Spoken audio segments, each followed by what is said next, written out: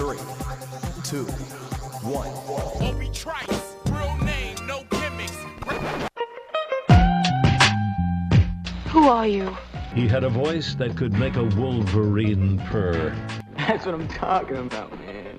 Wait a minute. I know you. Check out the name tag. You're in my world now, Grandma. I know that, dude. He's a modern-day Yoda. I'm your huckleberry. Allow myself to introduce myself. Greetings and salutations. We came, we saw, we kicked its ass. You're excited. Feel these nipples. That boy is good. Good and terrible. Well, I have a microphone, and you don't. So you will listen to every damn word I have to say!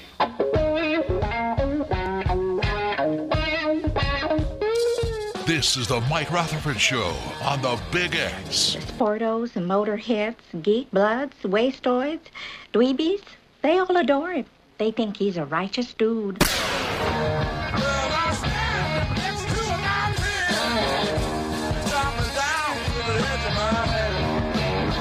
All right.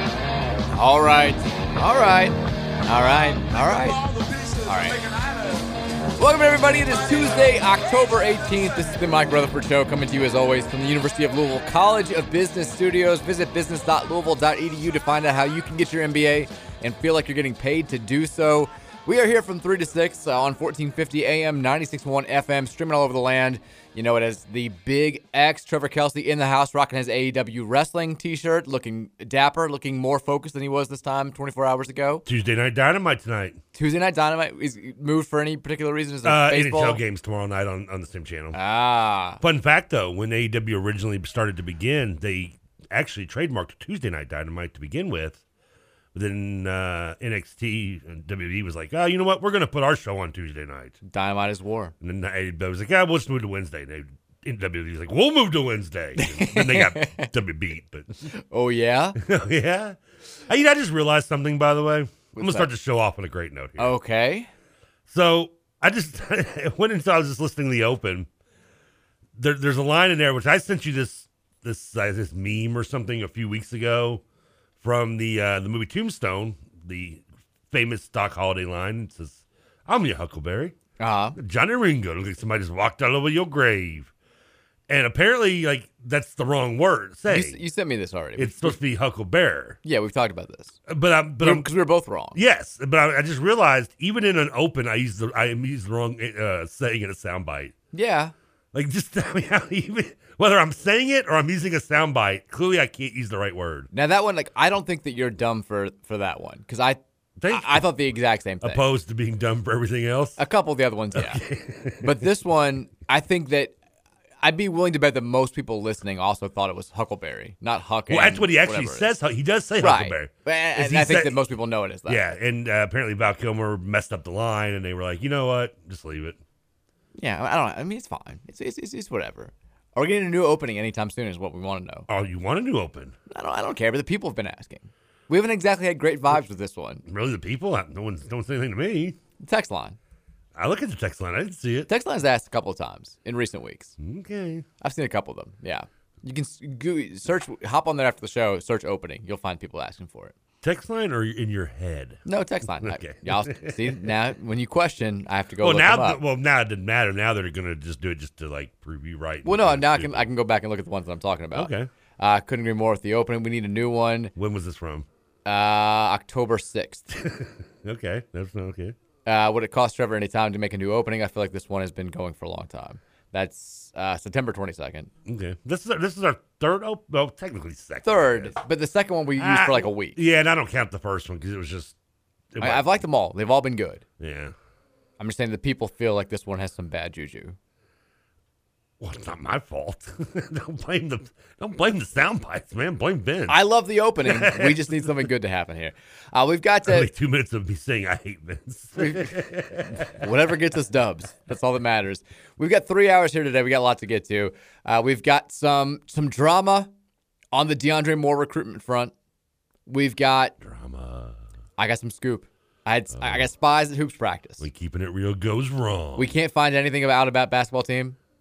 So I sent some spies. Had spies multiple times, multiple days.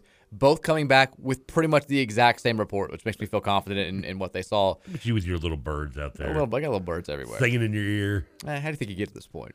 On Big X Radio, doing the show 3 to 6 every day.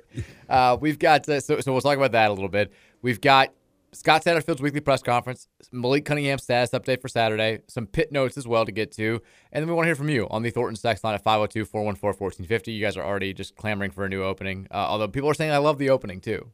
Us bringing it up equal parts. I knew it was going to open up the floodgates for today. But we love Thornton's, we love Alex Cupper, we love Kelly Leonardo, we love all of our friends over there. We love the fact that they are bringing you the best gas prices in the city when you use that Refreshing Rewards app. Download it today and then stop by any one of the 34,614 area Thornton's locations. Save some money at the pump, save some money inside, become a Refreshing Rewards member, and then text us on the Thornton's text line at 502-414-1450. It was another awful Monday night of sports because the football game was hot ass once again, and the baseball game got postponed. You mean ended the exact way I said it would? Chargers winning by 3 but not covering? You were right. You were totally right. It's amazing. I'm only right when I don't bet. Yeah. I mean, that's how it goes, isn't it? And it was exciting for those who had, fantasy reasonings behind it. That was a nail biter all the way to the end. I heard you can go. I don't know. Everybody says nobody wants to hear about fantasy teams. You can go, you get 30 seconds to vent about your horrible, heartbreaking, soul crushing loss last night. I mean, all I need is just like a few yards. They get the ball back. And I'm talking about Austin Eckler. 3 carries, no yards in any of them. Then they don't even throw him the ball. They kick it. I lose the game by I think it was by 0.5 or something like that. 0.4. Yeah, you sent me the score. It was bad. Yeah, I mean, I was very frustrated, very angry. Brandon Staley, you can suck it. That's all you needed. Less than 30 seconds. That's not the first time. Hey, come on. It was too easy. We got baseball postponed until this afternoon, which we'll have to flip on at 4:30 when that starts. I was going to ask you when I couldn't remember. I saw it got – I was watching – I think it was in the fourth quarter of the Charger game. I was like, oh, crap. Who won the Yankees game? And I went to I checked the score, and I was like, postponed. I'm like, oh, good. I didn't miss anything. I felt bad. Like the game it was about to start. I guess it would have technically just started.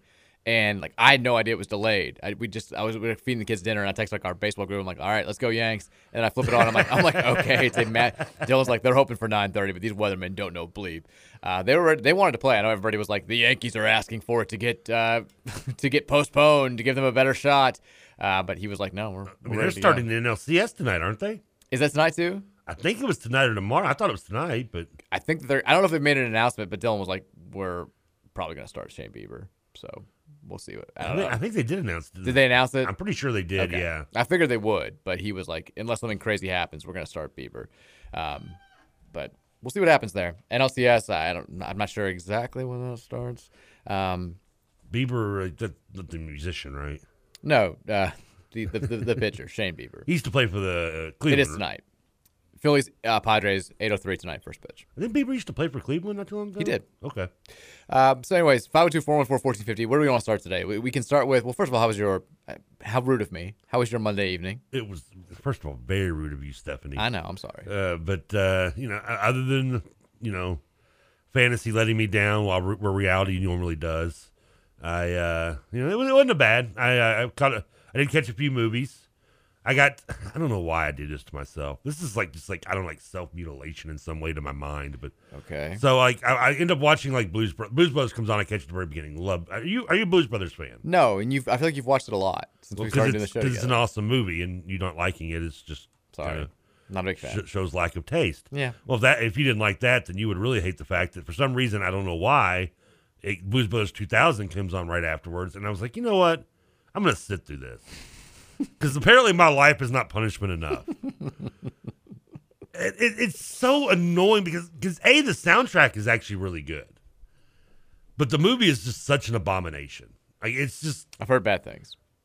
How is it Blue as 2000 when it came out in 98? That right there alone was just a lie. Second, it's just I feel so bad for John Goodman because he's tried so hard. He's not that bad of a fit for this role. But it's just of all the replacements of people and sequels, I know he has the biggest excuse because Belushi died, opposed to Omar Epps filling in for Wesley Snipes because he was too big a star for Major League 2. Yeah, but I mean, it's just why do it, man? Was the Roseanne money just all out of the bank at that point? We're just, I mean, you're not getting King Ralph residuals weren't coming through enough. Like, I mean, what would convince you to be like, you know what, I'm going to step in and I'm going to replace John Belushi in a sequel that no one wants to see, including probably Dan Aykroyd. Well, I'm sorry you went through that. On that note. How do you not like Blues Brothers? I'm just not a fan. It's not my thing. I mean, you don't like the music? I don't like the music or I don't think it's funny. Well, you're going to hate today's outros. Okay, that's fine. It's fine. I'm going to warn you right now. You're not going to be happy for okay. 3 hours. Let's start with this. Scott Satterfield has his weekly press conference, and any thought you and I we talked about on, I guess, last week, Monday after the Virginia game, is there a quarterback controversy? Quarterback controversy 2K2, 2K22, Tuesday, 2K22, Doman versus Cunningham. Is it a quarterback controversy? Is it not? And you and I were like, I think there are probably going to be two ways this goes. When Scott Satterfield talks to the media on October 18th, the week of the Pitt game, either he's going to say, "Hey, that's today." Yeah, it is. Either he's going to come out and say definitively, Malik's back. He's our guy. Brock played well, but there's no controversy. Malik's healthy. Let's go. Or he's going to just kind of be like, we're kind of bringing him along slowly. He's going to say nothing until Saturday morning when he announces that either Malik's ready to go or Brock's back in. And today we got the former. We got Scott Satterfield coming out and saying Malik 100% fully cleared, would not be playing if he wasn't. Practiced in full pads, full go on Sunday. He'll practice again, full go today, and he's our guy. So no shock. Put to bed. I do think, however, that what we've talked about and what most people have talked about since the Virginia game is still at play, where you're no longer in it's good Malik, bad Malik, whatever Malik. All we got is Malik. That's no longer the mentality at the quarterback position. At least it shouldn't be. Going into it is a huge game for the second half of the season and Satterfield's own job security against Pitt on Saturday. I think if Malik plays poorly in the first half, and let's say the defense is keeping you in the game and you're down, 13-3 at halftime, you can roll with Brock Doman now. Whereas maybe 3 weeks ago, you felt like you just had to go with Malik until there was no other option because Doman wasn't going to be able to get it done for you. Him playing the way he did against Virginia at least gave you a little bit of an out. And maybe you want to, if you feel the need to go there sooner, if it's 13-3 in the second quarter and Malik has stalled on 4 out of 5 drives and Louisville hasn't put the ball in the end zone and he's turning it over or he's just not getting the job done, you can make that move. And I don't think the fan base is going to crucify you. I think Doman will get loud applause when he enters the game on Saturday if that winds up being the situation. But you and I both agreed, even though you have certainly your reservations about Malik. I think everybody has their reservations about Malik at this point. You probably more than most. I don't hate Malik. You hate Malik. He's never come on the show. Well, that he wasn't coming on anyway, but regardless. We both, yeah, that's true. We both agreed it still should be Malik at quarterback at this point. Yes. We haven't seen enough from Brock Doman, especially against quality competition, to just give him the ball in what is, let's be real. Like this, if Satterfield's job is going to get saved, and I feel like we're hitting the repeat button again, it probably has to include a win on Saturday. I don't see that. I don't see him getting to 6 or 7 wins, or God forbid, 8, if Louisville loses to Pitt on Saturday. I don't see him running the table afterwards. I don't see him winning 4 out of 5. I don't see him winning 3 out of 5 if we can't beat Pitt at home on homecoming weekend with such a huge recruiting weekend on tap. So to me, hearing that Malik's back 100%, hearing that he's the guy is a positive. It's good news. I know some people were like, I think it's good news. Yeah, I agree. I think it's. Look, Brock played well against what we've already established as the worst team in the ACC because we won the game. I might be putting fast and loose with that term as well. He played well for 2.5 quarters. He was, yeah, and so it's. If he'd gone out there and gone 29 of 30 and for 300 yards and ran for 40 or 50 or 60, then we maybe have a different discussion. It wasn't like he really blew the doors off anything. He just did give us at least an opening to being maybe, I don't have to stay with this girl because she's mean to me. I have other options. Yeah. Someone else will love me. Someone else will love me. We got to do the relationship thing once the show. That's what my mom tells me. Someone's going to love you. I promise. Someone's out there. And it's me. She hits me. Well, someone else is out there. Did you deserve it? So yeah, but Malik healthy, yeah. There's no. I can't understand how you wouldn't just want to put. Now my concern is, and I've given this concern with you or even Rashawn as well, but is that I don't know a nice way to say it, that Malik is just not very good under pressure. And I don't know, you can be mad at me for saying that. I think facts kind of prove me right. But for sure, I just worry that knowing that now someone is for the first time in 7 years is over his shoulder with a possibility of taking his job, barring without injury being a factor. I worry how much that's going to maybe affect him. So you think having a capable backup might, everybody says it's going to bring out the best out of somebody. You think it might bring out the worst out of him? I worry it could be a possibility, yes. I can see that, although you forget, I think there were more clamorings back in 2019 for Evan Conley to be the starter than there have been for Brock Doman this year. And possibly. Malik, I think he handled that well enough. That was his best. It was a team's best season for sure. And there were a lot of people who, especially after the Wake Forest game, were saying, just let Conley start. He was the guy. He won us this game. He's the better player. And, also back then, every time Malik screwed up a little bit, you had everybody saying, put in Conley, put in Conley, put in Conley. Mm-hmm. And then I think it wasn't until the end of the year where Conley started playing a little bit back to his App State roots, where people were like, okay, just leave Malik in. I think that, I hope that's not the case. I can see where you're coming from because, as we've certainly mentioned after the Florida State game, especially the BC game to a lesser extent, whenever you've had Malik Cunningham in a situation where, go win the game, it typically has not gone well. No. I think we looked it up. He led us on a couple touchdown drives in 2019 to take the lead late in the fourth quarter. Besides that, he hasn't made the big play. So I can see where they're coming from. I think this is a little bit different than that scenario, but you may be on something. If he comes out there and just plays like absolute crap on Saturday, then yeah, you may have something. I'm curious what Satterfield's leash length is. I know where the fan base is. Majority. If you're obviously not wanting. If you want Brock as a starter, then your leash is, backup quarterback's the most popular guy in town. Yeah, shorter than a jockey. Yeah, but if you're, I'm curious. And I know Satterfield's not going to come out and say it. He's not going to say, oh, you know what, he missed his 4 straight plays. He's getting the hook. If he doesn't have 75 yards rushing midway through the second quarter, we're going with Brock. I'd love to see Malik miss an open receiver, come to the sidelines Coach, I'm sorry. And Coach Satterfield's like, Malik, it's okay, buddy. You just do it 2 more times and you're out of here. Yeah, 2 more of those. We'll have it on the scoreboard. Malik strikes. He's calling for the right. He's pointing the right arm, going for the reliever pitcher. Now, that would be funny, actually. Give me the hook. But he's not going to change hats. At least do that for us, Scott. If you're not going to win games for us, love of God, entertain us, man. Here's what, that's not going to happen either. Here's what Satterfield had to say about Doman specifically. He said, I thought Brock last week, minus the first quarter, because obviously the first quarter was not very good. Yeah, but he played outstanding in the last 3 quarters and really ran our offense and did some great things. And that allows us to know that we have another viable option at quarterback who's able to play. I think that obviously helps your offense to get some more experience there. But to have Malik back, he's played a ton of football for us and done a lot of great things. And hopefully he'll have a great week of practice and be ready to play and have a great game this weekend. Where's your leash length? What is the extent for you to put Brock in this game? I give him the first half. I give him the first regardless half. Regardless about the play. Pretty much regardless. Unless it's something that Malik has never done before, which is 3 first half picks and a fumble and just, Pitt has done better than, I know there have been some coaching changes in recent years, but even dating back to the Charlie Strong era, Pitt's defense has just given us fits. And against Satterfield, both times they've played, they've done a really good job at taking away the most effective element of our run game.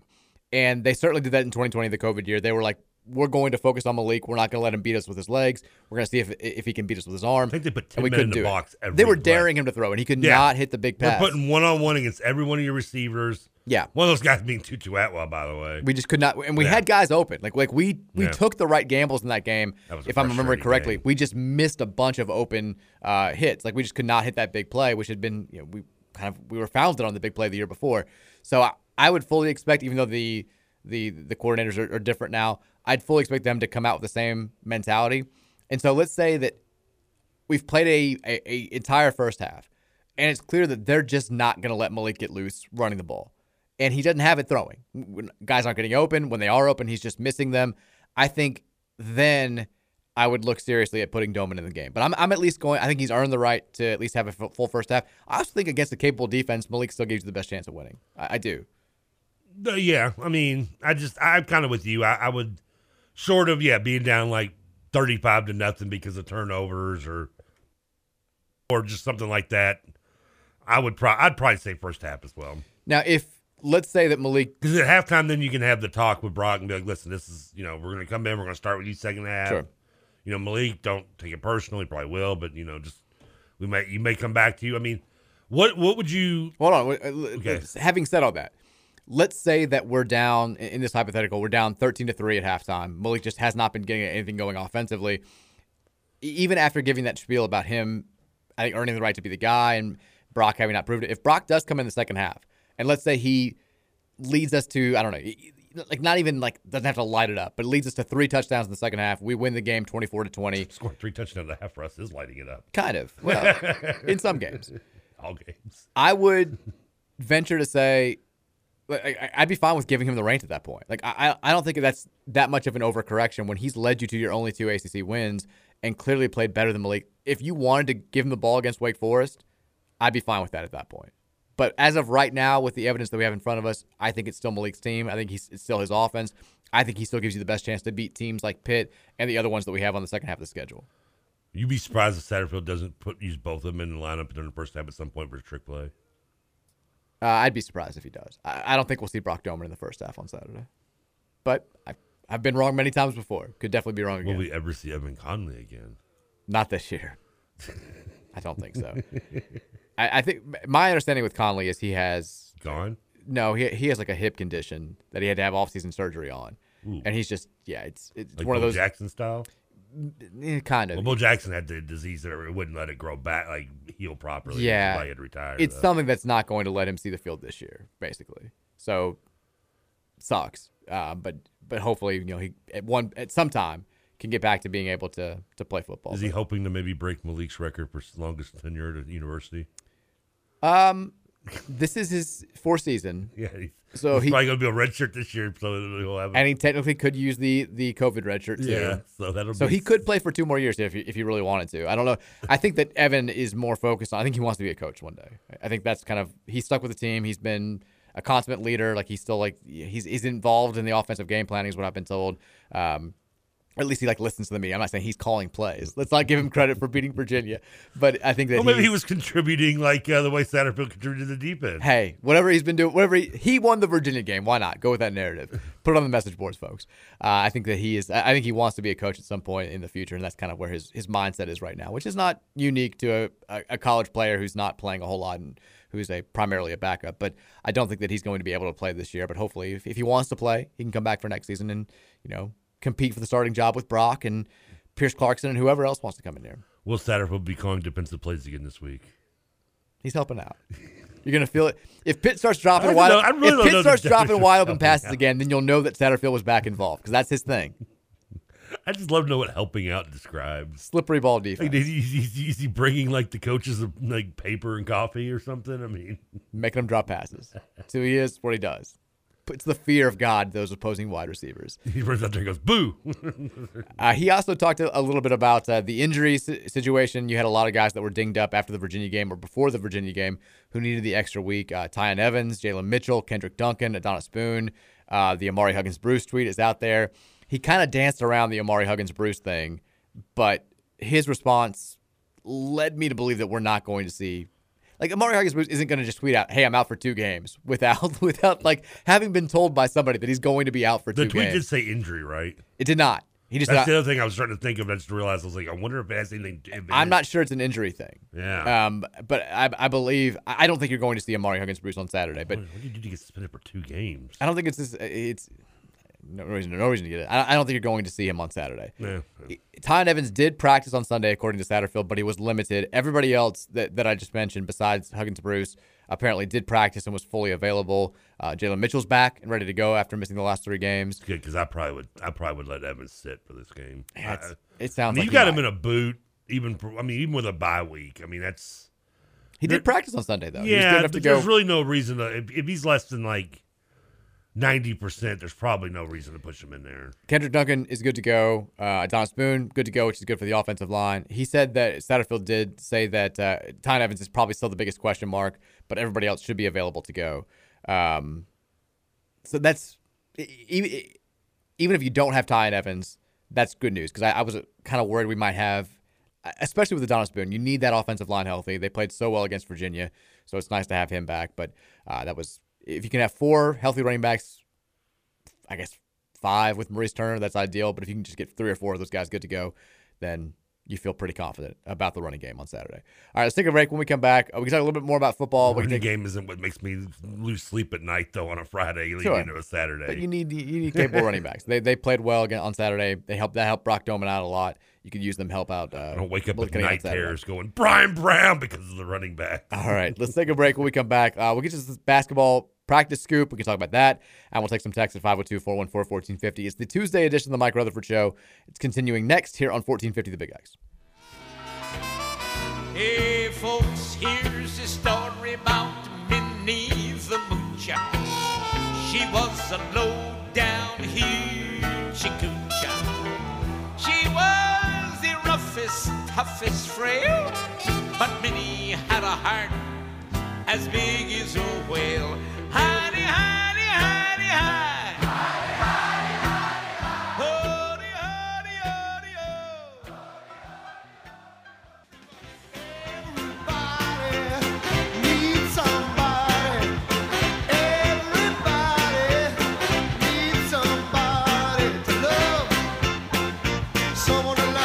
Someone to love, Sweetheart to miss, sweetheart to miss, sugar to kiss, sugar to kiss.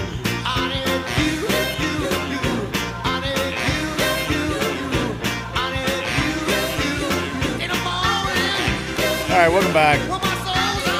Tuesday edition of the Mike Rutherford Show here on 1450 Could be my dad. 96.1 The Big X. Don't mind me. What do you have? What was that? You can be my Dan Aykroyd. Turn it down. Actually, no, you'd be more artistic. You'd be Buster.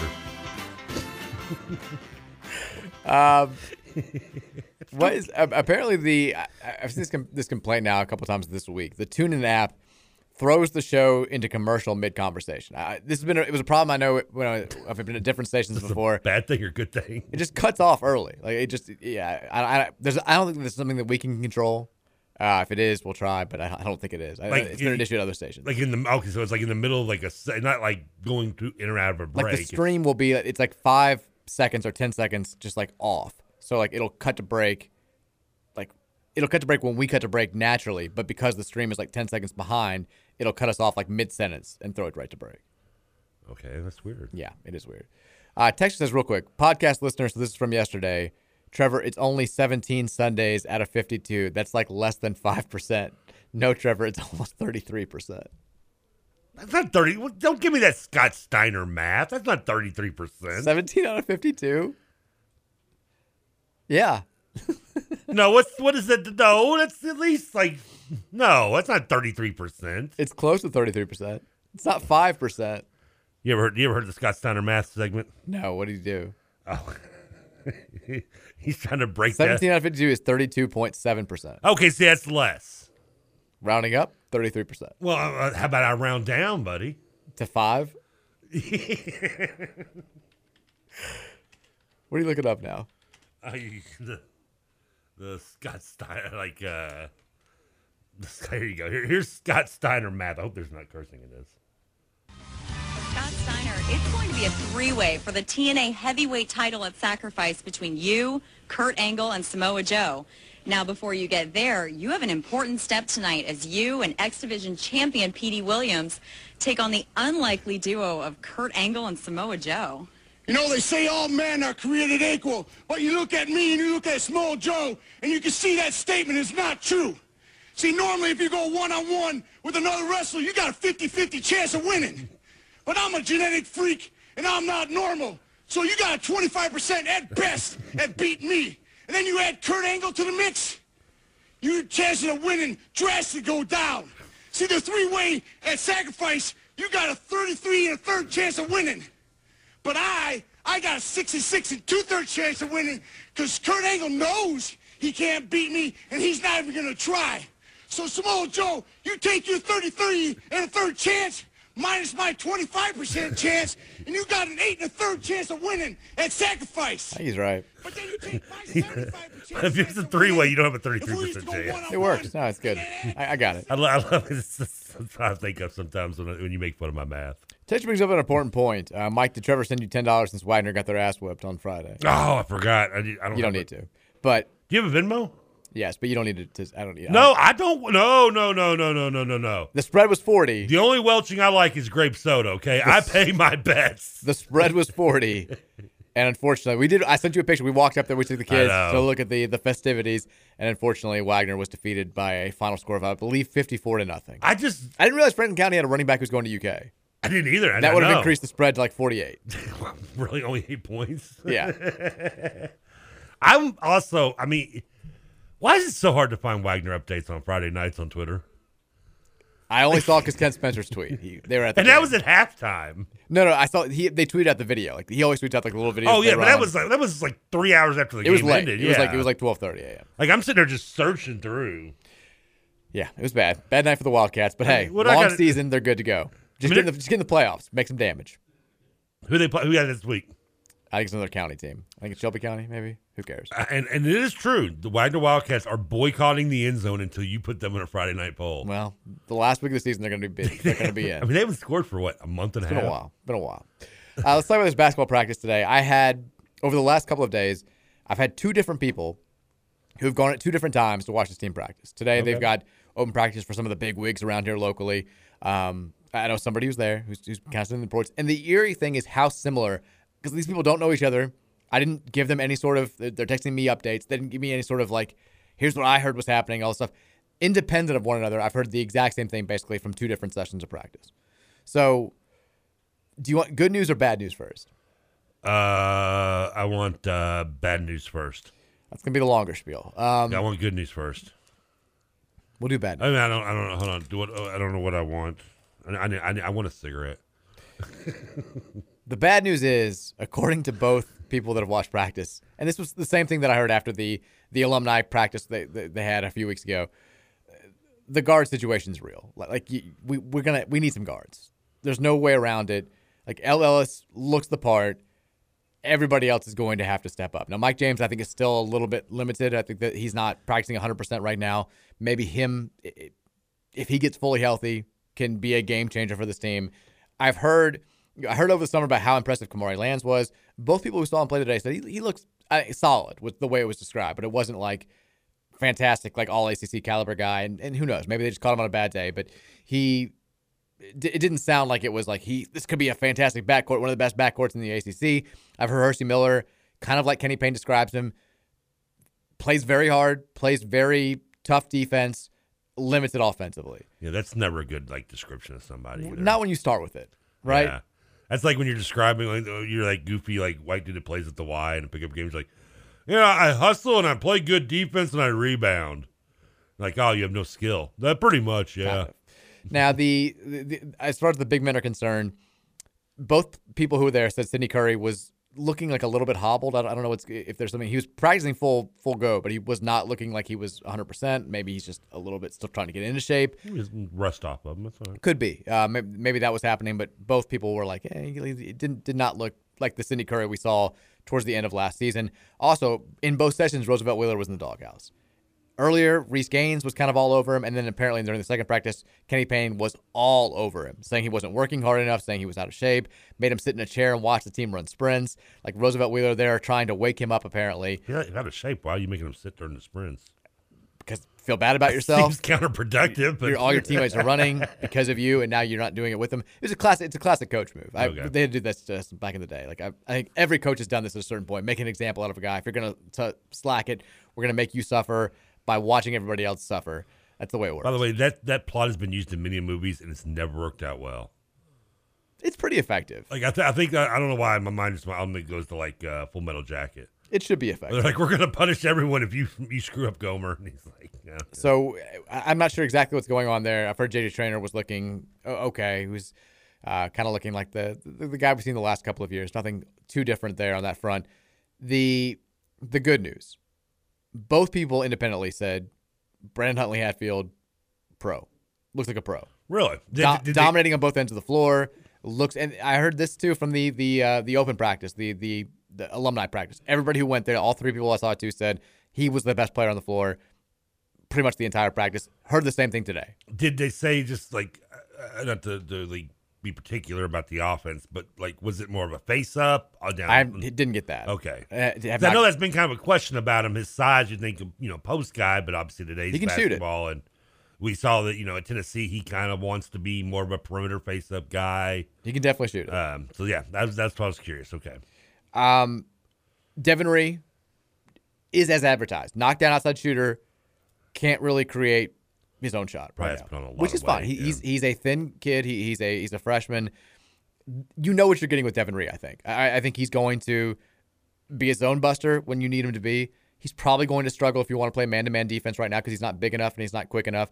And creating his own shot off the bounce, creating his own shot even from beyond the arc is probably going to take a little bit of work. He's probably not going to be a guy that you rely on 25 minutes a game as a freshman, but a guy who can come in and every now and then have a big-time game where he hits 3, 4, 5 threes. That changes the offensive dynamic.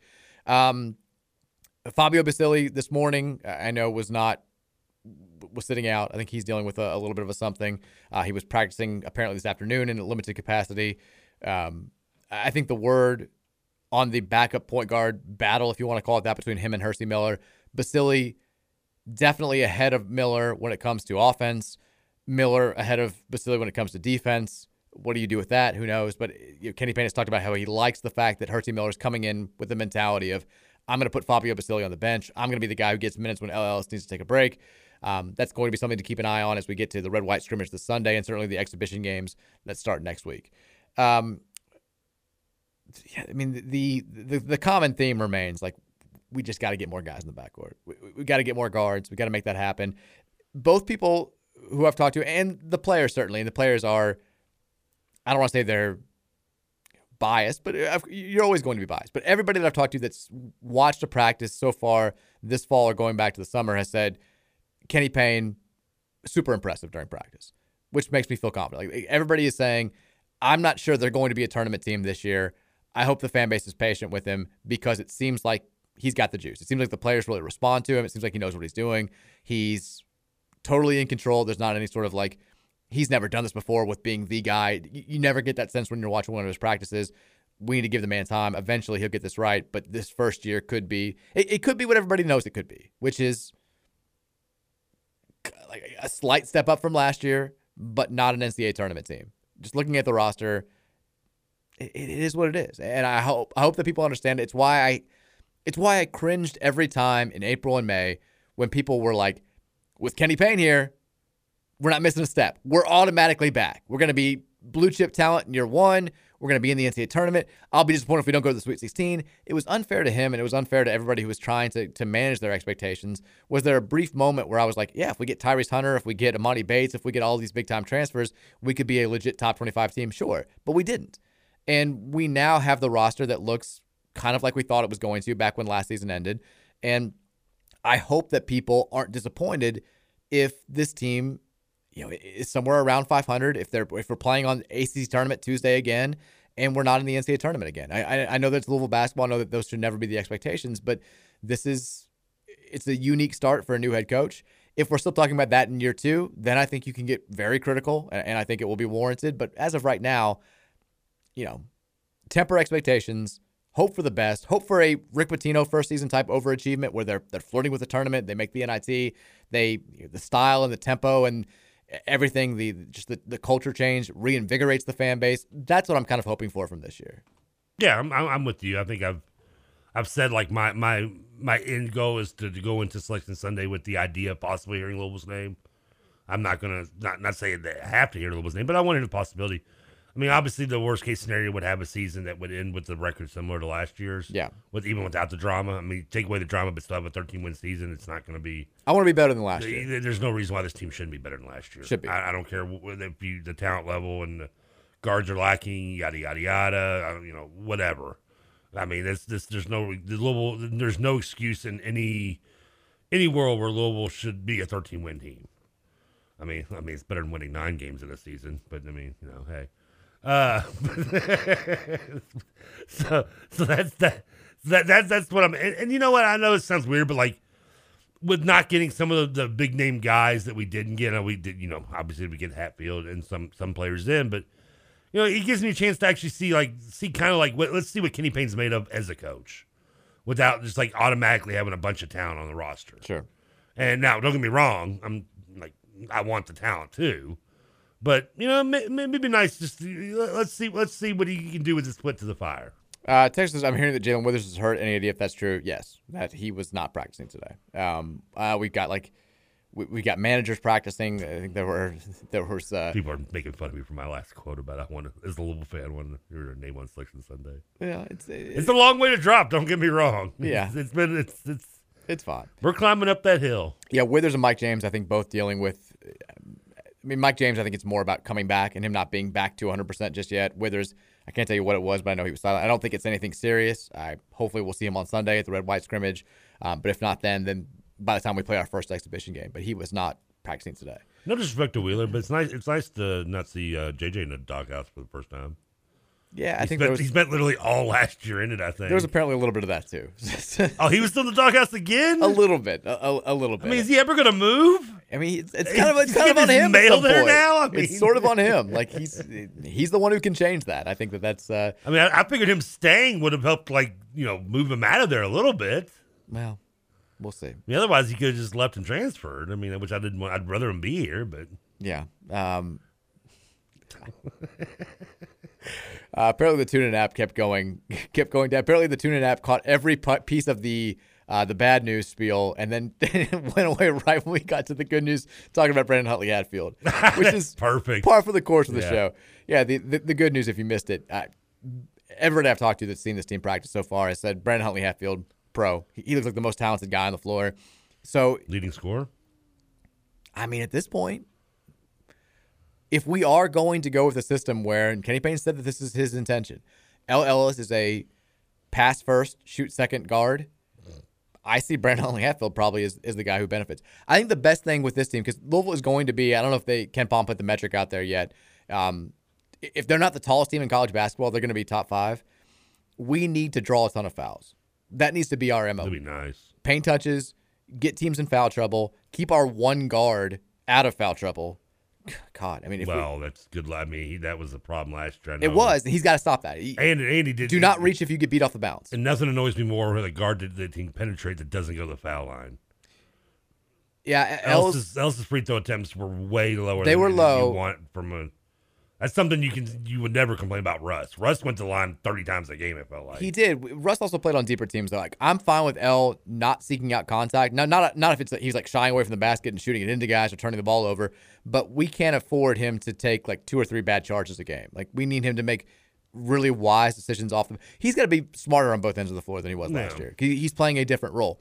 If last year when he got beat, he did the classic thing when a guy is either an up transfer or a JUCO transfer or who's making the transition from high school basketball to college as a freshman. When he got beat off the bounce, he just grabbed. Like he's like, you're not getting around me. Boom, grab it. You can't do that. At some point, you have to say, if the guy gets 2 points, he gets 2 points. It's not giving up this 2 points is not worth me getting into foul trouble and taking myself out of the game for 6 minutes when I'm this valuable to that team. It's a sprint, not a marathon. Exactly. Or vice versa. That's the mentality that I think he needs to adopt. So, but Huntley Hatfield, everybody's talking about him. I still haven't seen him with my own eyes outside of the clips of him playing at Tennessee last year, which were pretty limited. I want to see his new game. I want to see his face-up game. I want to see how they're utilizing him.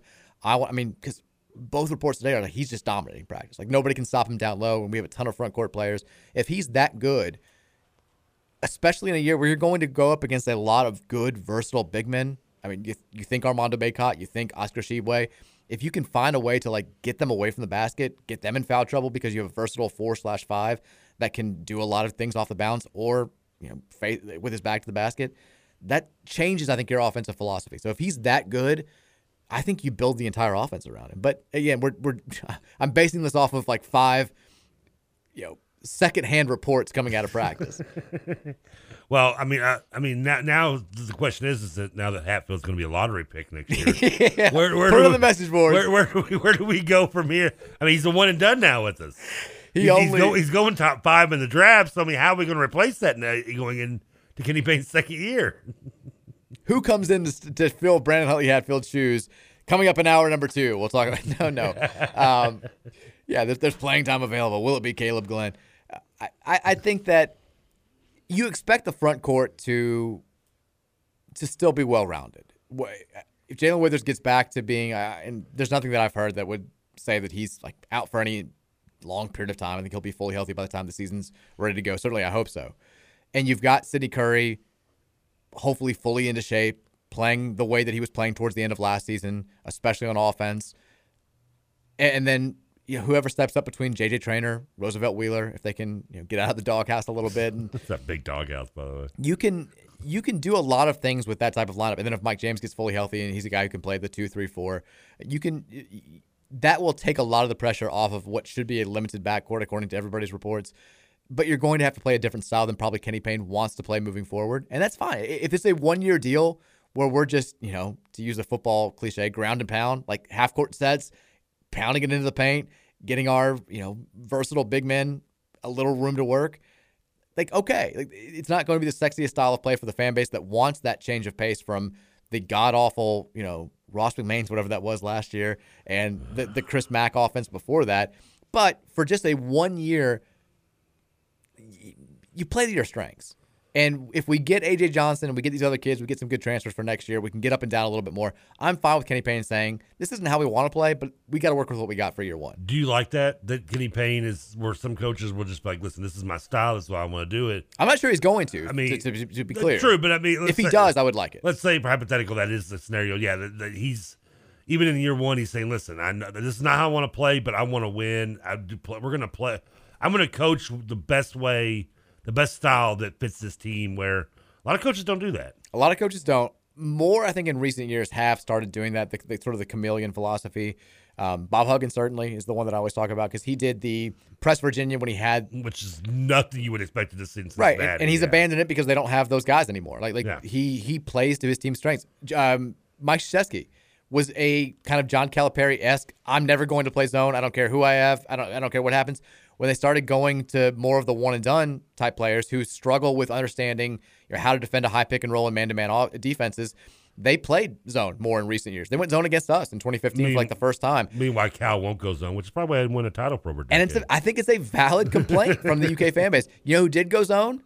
Kenny Payne, when he took over after Calipari got kicked out of that game against whoever it was. Mississippi State, I think it was Mississippi State a few years ago. He's thrown out, I think, every other Mississippi State game. Kenny Payne went zone, and Kentucky came back and won. It was either them or South Carolina, I can guarantee it. You've got, at some point, you've got to put your pride aside and say, especially in this day and age where it's hard to build teams that have culture that carry over from one year to the next, every team now has transfers. Every team now has multiple freshmen. Every team now has guys coming from JUCO. You're lucky if you have 4 or 5 rotation players that come back from one year to the next.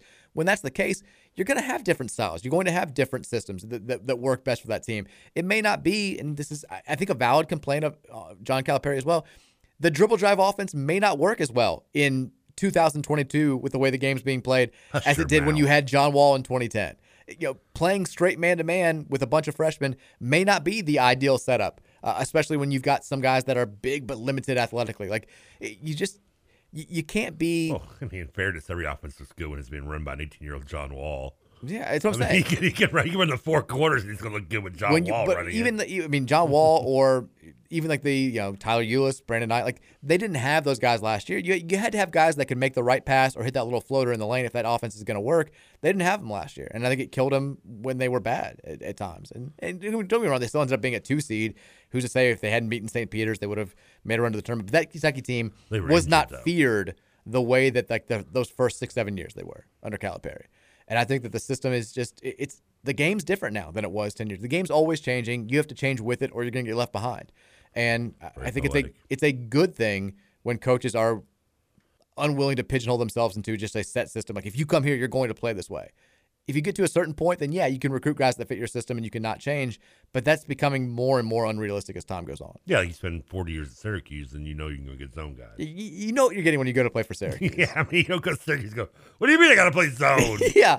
What? This does not fit my skill set. But even Boeheim has not been, he's been kind of recruiting guys that don't their zone has gotten worse and worse and worse because he's having to sacrifice defense for offense. He's got a lot of those little because he's got his kids on the team. Well, his kids fit that defense better because they're at least big and long, but he's recruiting like the Joe Girards of the world because they can score a lot and he needs some offense.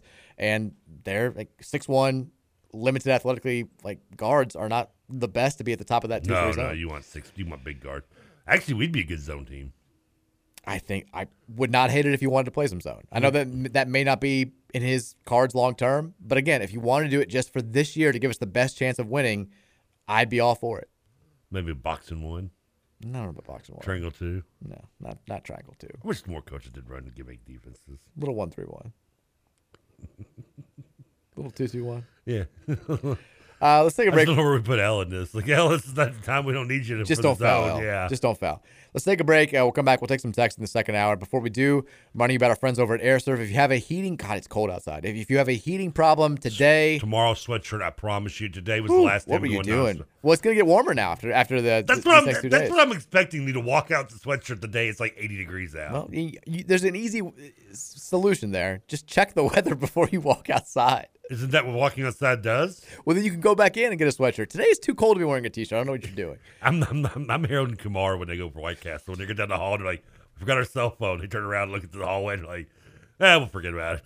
It's going to be a chilly couple of nights before it gets warm again this weekend. Should be good weather, though, for Friday night's Louisville Live and certainly Saturday night's football game against Pitt. But if your air or heating does go out at some point these next 2 cold nights, only one place to call. It's our friends at AirServe. They have technicians available 24/7. So if your heating goes out like 3 a.m., 5 a.m., you just cannot make it through the rest of the night without having that fixed, call AirServe at 502-264-9662. They'll have somebody come out to your home, immediately fix the problem. Make sure that you're sleeping comfortably in your own home. They're also going to check your air quality and energy efficiency and make sure that that's operating at maximum capacity. 502-264-9662 or visit them online at airserve.com/Louisville. We'll take a break. We'll get some text on both the Malik Cunningham discussion and the basketball practice discussion. That's coming your way next here in the second hour of the Mike Rutherford Show on 1450 The Big X.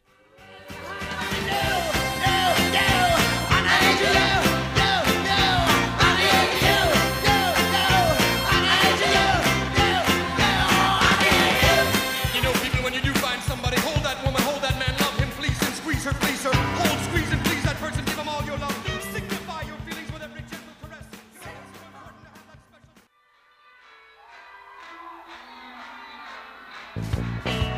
Come on, baby, don't you wanna go?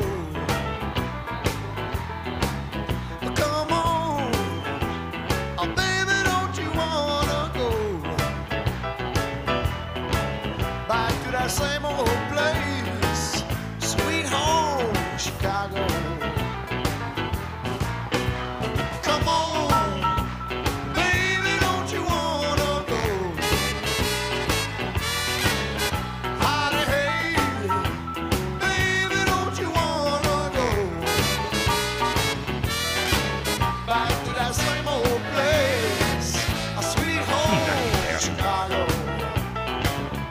All right, welcome in. Second hour here of the Tuesday edition of the Mike Rutherford Show on 1450 and 96.1 The Big X. I got a question for you to start the second hour. Okay. I don't know if you saw this via Kelly Dickey on Twitter. No, I did not see this. I haven't seen Kelly Dickey's Twitter. I know you woke up just again like at 2:30 today. I like to come in fresh. Almost overslept again. So yesterday, the men's basketball AP Top 25 poll comes out. Louisville gets no votes. Would you care to venture a guess as to when the last time Louisville received no votes in a preseason AP poll was? It was not last year. 2001. No. More recent. We actually did get votes that year. Patino's first year. Did we really? Okay. What was the pageant year? 18? We had votes then because you got to remember that was like fresh off of a lot of times the AP will cast their votes early. Yeah, I think some people they cast voted votes before Tino was even dismissed. I think we were in the preseason top 25 that year. Yeah, we dropped a little bit. We were supposed to be top 10. I think we ended up being like number 16 or something. I forget Patrick. He did get the job. He did get the job like I think right before the exhibition game of that season. It was so unfair. Like, oh guys, by the way, we got a new coach, and he had no staff. Yeah, I know. He's like Logan Ballman's promoted. Who else needs a job? And then poor Trent Johnson and Greg Paulus were like, me. It's the only way Trent Johnson could probably get a job. He's coaching now. He's back. Yeah, good for him. Bad for whoever's got him. Give me one more guess. 1996. Well, I said more recent than 2001. So 88. I was waiting for it. Think bridge year. 11. 2010-11 is the last time that Louisville received no votes in a preseason AP Top 25 bowl. I mean, that was a bridge year, but I mean, we weren't that bad. I mean, I think the team was. But on paper, you got to remember, we were coming off of we were a 9 seed the year before, had lost in the first round. Yeah, looked really flat, except for everyone loved Rakeem Buckles after that game. They did. We lost pretty much every big-time scorer from that team. Sosa was gone. Jerry Smith was gone. We brought back so little. And then Preston Knowles makes that gigantic leap in that season. And that wound up being one of the most fun seasons. What are you upset about? What's happening? I hear that? I hear the phone. Yeah. Can I go answer it? Go answer the phone. Answer the phone. But 2010-11, we end up having, Preston Knowles becomes an all Big East type player. Kyle Kirk makes the transition from the hero of the Syracuse game to, reliable contributor, reliable starter. And young Peyton Siva steps in the starting point guard job. And that wound up being it's one of my favorite teams of all time because expectations were so low. They wound up finishing third in the Big East. They lost in the Big East championship game to UConn in overtime. They were a 4 seed in the NCAA tournament. Of course, didn't end great. But everything besides that last game, which still feels like the most unfitting ending to a Louisville basketball team of all time, with Knowles getting hurt and Louisville losing on a last-second shot to Morehead State, everything besides that was wonderful. And part of the reason why it was so enjoyable was because expectations were set so low. So I'm not saying this team needs to, be a 4 seed in the NCAA tournament or almost win an ACC tournament title to capture the hearts of the Louisville fan base. But I'd like to see some similar bridge year magic with this group that goes from zero expectations to doing things that nobody thought nationally or locally they were going to do during the winter. That's how I'm choosing to use that material. We're going to be a 4 seed? Stop. Is that what I just heard? No, stop. But they won't. I answered. I told them to stop calling, and they keep calling. Was there a person on the other line? Yes. Was it an actual human being? It wasn't just an automated message? Yes, and I said, please stop calling, and just hung up. And now it's still ringing. This is why you've talked about Brian Brown one too many times. He got the number. This is how he's spending his time after practice. I mean, I don't know if they're giving something away in the other studio. Is there like a mini marathon going on today here? I don't know. Well, we know that calls that are supposed to come to one place in this building don't typically come to the place that they're supposed to. So it's probably somebody calling the other show or us. I mean, these listeners of the other stations, man, they are some persistent SOBs. It has been pretty constant here. I mean, good Lord. So that's the... let it go, Frozen. Let it go. On the women's side, we did get the new AP Top 25 poll today. Louisville, number 7. I think number 7, I've typically seen them somewhere around like 8, 9, 10, 11 in most of the early top 25 polls that have been, on ESPN, CBS, what have you. So number 7 feels kind of fair. Catch this, though, for a fact. This is unreal to me. Remarkably, 8th straight year, Louisville started the season in the top 10. That's unreal. Insane. 8 straight years, top 10 team. Are we quietly becoming like the JV version of Connecticut? Because I know that sounds mean, but that's where we're at until we get to actually. We need to win a title for sure. Yeah, once we get the titles, then we can start, dropping that kind of insult to the name. But I mean, that's a step forward. Yeah, we're one of those programs that seems to be in the mix every single year. Yeah, just have to get over that hump. In case you're wondering, the full top 10: South Carolina's number 1, Stanford's number 2. Yeah. I don't like either one of them. Texas is number 3. Yeah. Iowa 4, Tennessee 5, UConn is 6, Louisville 7, Iowa State 8. And then 2 ACC teams behind us, Notre Dame and NC State, round out the top 10. When does the state of Iowa become the mecca of women's basketball? They love it. They played in the tournament last year when Iowa was so good, and Iowa State beat them, and it was like the biggest deal. Like that place was nuts. That game was wild. I think women's basketball. I think Iowa. I think wrestling, corn, and women's basketball. You should. They're really good. It is weird to see Louisville's the highest ranked team in the ACC. But there are 4 teams like almost immediately behind them. I mentioned Notre Dame's 9, NC State's 10, Carolina's 12, Virginia Tech's 13. So you've got still 5 of the top 15 teams are in the ACC, just not quite as top heavy as it has been in recent years. No teams in the top 5. Clear your throat. There you go. Thank you so much. You were holding on. I was trying. You poor guy. It's getting harder and harder. He's trying to get through this last sentence. I can see it. I did pretty well. Yeah, you did. You did. I did pretty well. I also saw, we mentioned, I get to text line in just a second. We talked about Kenny Payne, the practice reports. There was a lengthy story about Kenny Payne today that came out in The Athletic.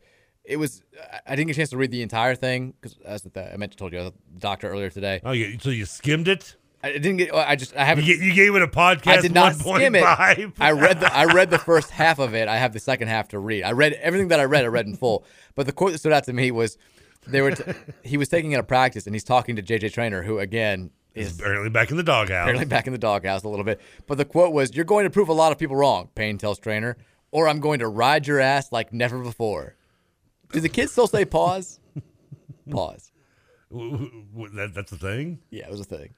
Pause like what? I'm not going to explain it to you. Is this like... When you said something that had some sort of like double entendre, you'd say pause. I've never in my life heard that. I'm not surprised. Like my mind went automatically to Zach Morris calling timeout. No. Is that what you'd be like, or I'm Who going as a kid didn't to want to ride do your that? ass like never before. Pause.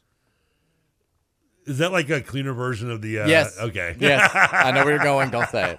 But yes, that's the answer. That's the evolved version of the no. Well, the other one I always thought was stupid, so I'm going to go They're both stupid. Yeah, I'm going to go stupid on this one, too. But it did catch my attention. Can you just say giggity? I'm going to ride your ass like never before. It's like, okay, well, thank you for that. I mean, he needs it.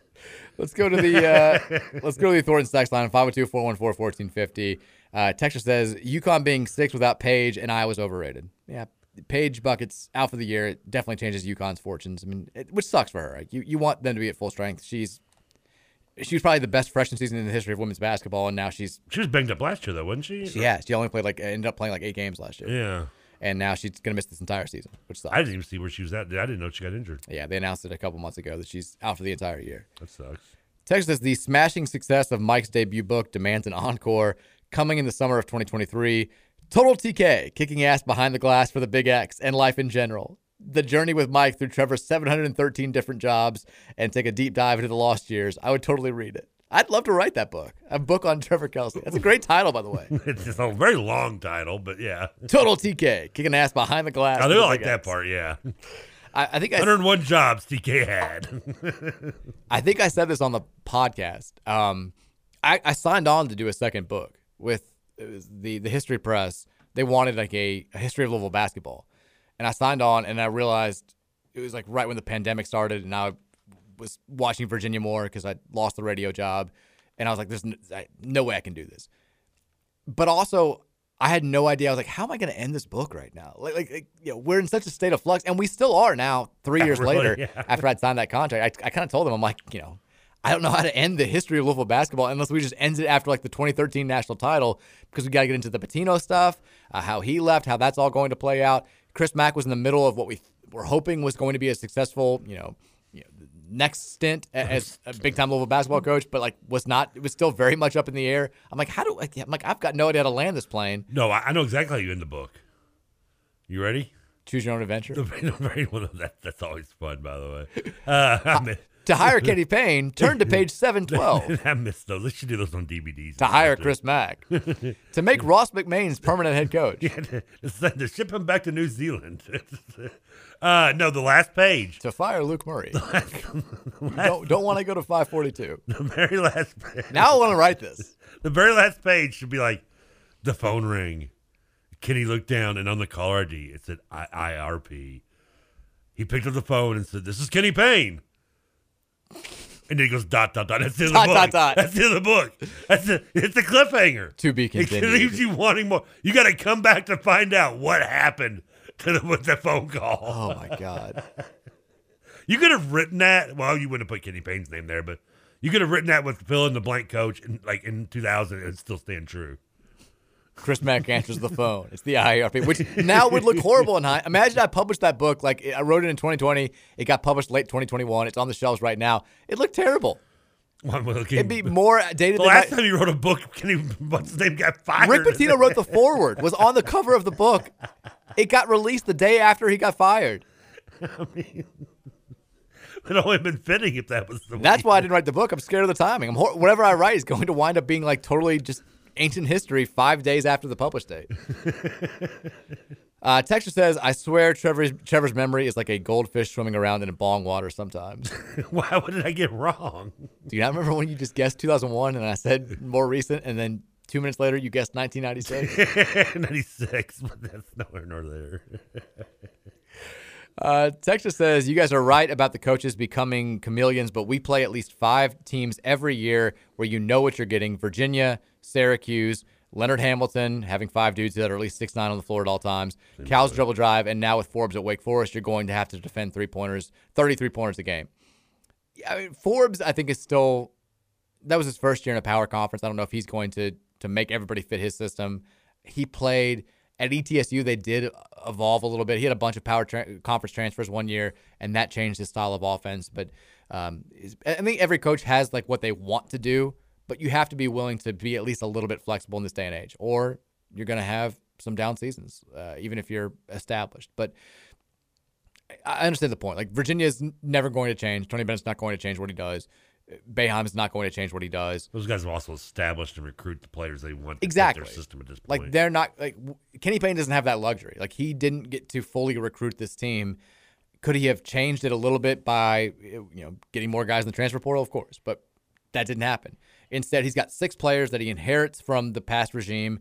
He's got a couple of freshmen, one that he kept from a previous commitment, and another that became available because LSU's coach got fired at the 11th hour, and then some transfers that could be nice pieces. Certainly, Brandon Huntley-Hatfield is going to be first-team All-American. We talked about it. There's also the thing that we don't even know what his style is. We don't. We still don't. We're talking as if he can be a chameleon and change his style. What the hell? We don't even know what it is. How we always change the style? Maybe what he runs is his style. Well, I'm basing this off of him saying multiple times this offseason how he wants to play be fast. Up and down, yeah. And I'm saying if you have the tallest team in America, maybe playing fast is not ideal. Maybe we play fast next year. See how that goes. That doesn't necessarily stand true. I mean, you could have a bunch of 6'9" wing players and still play fast, kind of. I mean, we don't, though. Oh, I know. We don't. I'm just saying you could. Yeah. Not us. We don't have it. I don't want to see Eddie Curry on the perimeter unless he's shooting threes from the corner. When you have potentially only one really capable guard Eddie Curry represents and a bunch of when you only have one potentially really capable guard and a bunch of big guys, getting up and down may not be in your best interest. Like, you want to slow it down. You don't want LS to get tired. You don't want him to make mistakes in transition. You want to get in half-court sets where you let all your bigs get touches, hopefully get the other team in foul trouble. And so maybe just for this year, our style of play doesn't look like what's going to be moving forward. Or maybe Kenny Payne, I mean, he's said multiple times now, too, that he doesn't care as much about wins and losses this year as he cares about, like, basically laying the foundation for the program moving forward. Maybe he says, like, I don't care about having success. I don't care about putting this specific team in the best position to win. I'm thinking about long-term. And long-term, we need to put those building blocks in place. We need to build that foundation. They're going to play my style, and it may not be the difference between us winning 18 games or winning 12 games, but it'll help us more in year 2, year 3, and beyond. I've got no idea. I mean, I like the statement, but it also scares me because if coach makes when coach makes that statement, that tells me that he's not a fan of the talent he has on his roster right now. Well, I think that's. I think Kenny Payne would admit, at least privately, that he hopes that the talent on the roster. Publicly, yeah. I think we all like we can say that this team it's better than the public thinks it's going to be. We can all admit that we want the talent on this roster to be better moving forward. If this is the level that it's going to be for the entire Kenny Payne tenure, then we're in trouble. I don't think that's like being mean or anything. Like, It's not where it should be. It's not where it should be for anybody, let alone a guy who's a recruiting guru. We don't have. I mean, unless Huntley-Hatfield is the real deal, like, there's not a pro on this team. And Louisville basketball should have at least one pro pretty much every year. At least NBA player. That's what I'm saying, yeah. Yeah, we could be a pro something. Like, you know what I'm saying. They could go pro in something else. I mean, everybody who plays college basketball at a high level can go pro if they want to. We should have at least one NBA player at all times. The commercials told me you can go pro in something else. Texter says, Mike's next book, Arby's and Me, A Man and His Sandwich, a TK Tale. I really didn't have time to get to my Arby's before the show today. This is 2 days in a row where you haven't eaten before the show. After. This is why you got to wake up at 1:45 p.m. It's easy to say, Texas, we need a new opening. Texas, can we get another opening? I need a new Texer. The opening's fine. Texture says, so does KP privately invite people to practice? I'm just curious how some folks are getting in. Well, it's not me. I know that. But I think that's what's happening. I myself dressed up like a janitor. Have you been asked? And snuck in like looking like a janitor. I was, mopping the corner and stuff, hanging out. That's how I saw what happened. I don't know how. I know certain people have been invited. I don't know if it's like a donor thing or if it's just, season ticket holders get a chance. But I know people that have gone. Yeah, Kenny called me and asked me if I wanted to come by. You just said no. I've got a show. I was like, yeah, I got a lot going on right now, man. If it's before 2:30, yes, I'm gonna be sleeping. He's like, you want to come tonight? And I was like, there's wrestling on and watching fantasy football last night. I was like, Texas says, I'm cautiously optimistic about KP as a coach, but I can't understand why he wouldn't get a decent smaller guard for defensive purposes. Not a star, just a role player. We're going to have all sorts of trouble guarding smaller, super quick guards. And not only defensively, ball handling under pressure is going to be hurt as well. Ellis will get in foul trouble. Coaches will focus on him.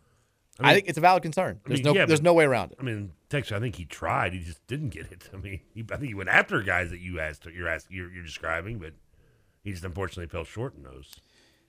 I think the other thing, too, is I think they passed on some guys early in the transfer process because they thought they were going to get some better players down the line. Well, we know maybe two, and two of those guys have been. Not guys that we're talking about. Not guys that are. They said thanks, but no thanks to guys that I think they would have taken if they'd known that other players were going to say no down the line. It's a gamble. It's like recruiting. If you don't give a kid a scholarship right away, yeah. I mean, it's just, but like, you know what I'm saying. Yeah. If you don't give a kid a scholarship in, I don't know, his junior season, but then you come in at the last second, there's a chance that he's going to say, I'm going to stay loyal to the schools that wanted me back then. And I think that's what kind of bit us on the recruiting trail. And then also, some of the other names that we were attached with had some red flags that the coaching staff didn't want. And now I think we're finding out they were probably justified in not going after guys like Amani Bates and Dior Johnson. The red flags were there for a reason. But I think if the staff had it to do over again, they would have said yes to some of the guys that they passed on earlier in the transfer portal, and they would have been better off at the guard position. But here we are now. Texas, I'm interested to hear what you think about this. Do you think it's better that A.J. Johnson is coming to campus with a group of recruits, or would you rather him be here by himself where he gets all of the coaching staff's attention? Not a right or wrong answer, but wanted to hear what you thought. I'm more pro-group. It's a good question. I think. I mean, yeah, I get the pros and cons for both sides. I mean, I guess it also depend on A.J. Johnson's mindset. I don't know him personally, but I would rather him be in a group because then you got maybe kids tend to follow the pack mentality, to be a part of to be a part of what's considered the consensus group, popular thing to do. And if you got he's one of 5 or 6 guys, and they're all saying, "Hey, we're coming to Louisville. We need to come to Louisville." I think that's helpful. To be fair, too, it's a little unique because he's the only 2023 guy, at least the only one who's not committed who's going to be coming this weekend.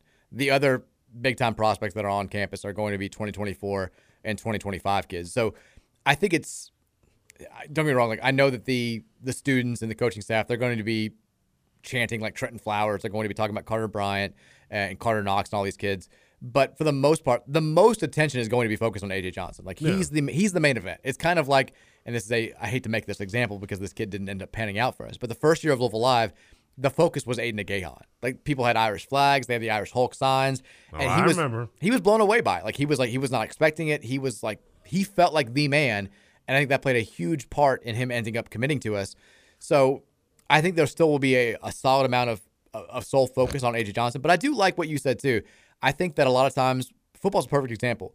When you get 5 stars or 4 stars around with other 5 stars and 4 stars, it feels like more of hey, this is a cool place to be. We can do something here together, even though Johnson probably in his mind is not thinking about playing with these younger kids because I think he probably thinks of himself as a one and done, which he probably will be. But still, just if this kid, who's a future millionaire, is interested in this place and thinks it's cool, it makes me more willing to say, I think it's cool too. And I think you've seen that with football a little bit. I mean, the one downfall is if you were to do more of a solo thing. I mean, I don't know. I feel like there'd be a lot of backlash if Louisville had an event like Louisville Live and only had one recruit there. Yeah, I mean, it seems like a giant. Well, I don't think that's what he's. I think he's saying would you rather have him here for a weekend that wasn't Louisville Live? Oh, okay. Where he'd get the sole. But then, attention. I mean, this is the best. This is your biggest selling point of the year. I mean, Yeah, I think you have to. especially when your football team's not. I mean, there's no football games on the schedule individually outside of matching with this weekend that would. They could persuade somebody probably. I mean, They're going to go all out. Like AJ Johnson will have his, I'm sure, fair share of face-to-face time, just him one-on-one with Kenny Payne this weekend. Oh, yeah. And everybody else that he wants to talk to. I'm sure he'll get to see the team practice. I'm sure he'll be at if he wants to stay long enough, he'll be at the red-white scrimmage on Sunday and the football game. Also, Ruben Owens is going to be in town. That's one of the top 5, running backs in the country. They've got a top 10 player football recruit is going to be in town. Like, that's something that rubs off on you as well. Like, there's a basketball and football camaraderie at places like this that I think you can't overstate. So they rented out laser tag, I heard. Yeah, that's a Patino thing. Really? It's definitely a fair question, but I still side with Louisville Live being your best shot. I think you want to take your best shot at a kid like AJ Johnson. I think this weekend is your best shot. So I agree. Good. Now, if nobody shows up and the whole event's a flop and it's freezing cold and raining, then maybe not the best. But you can't really control some of that. That's stuff. when you remind AJ basketball's an indoor sport. Well, now I've just been told that Ruben Owens is not visiting this weekend. So when did that happen? I don't know. Apparently, I mean, he was on the way here. Scratch that last part of the spiel. Oh, I don't like this about the tattoo. Well, we got to talk about other things on the recruiting front too. Is he changing the tattoo? I don't know about the tattoo, but we'll take a break. When we come back, we can get into the DeAndre Moore stuff. We can talk about Ruben Owens now apparently not visiting. There's some movement that has me concerned. I don't like this movement. I don't like the movement either. We'll talk about George Costanza movement at the physical therapist. I don't like this movement. I don't like it either. We'll talk about it after the break. It's the Mike Rutherford Show. It continues next here on 1450 and 96.1, The Big X. Don't you wanna go back to that same old place, a sweet home, Chicago? Well, what I want us to 6 and 2 is 8. Come on,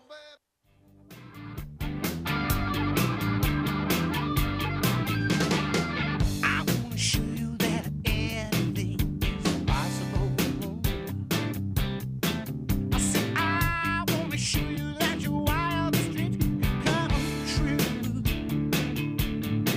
And I swear someday I'm gonna figure out how to do just that. But until then, I guess trying is all I can do. Is this John Popper? So maybe I'm wrong. Maybe you want something better.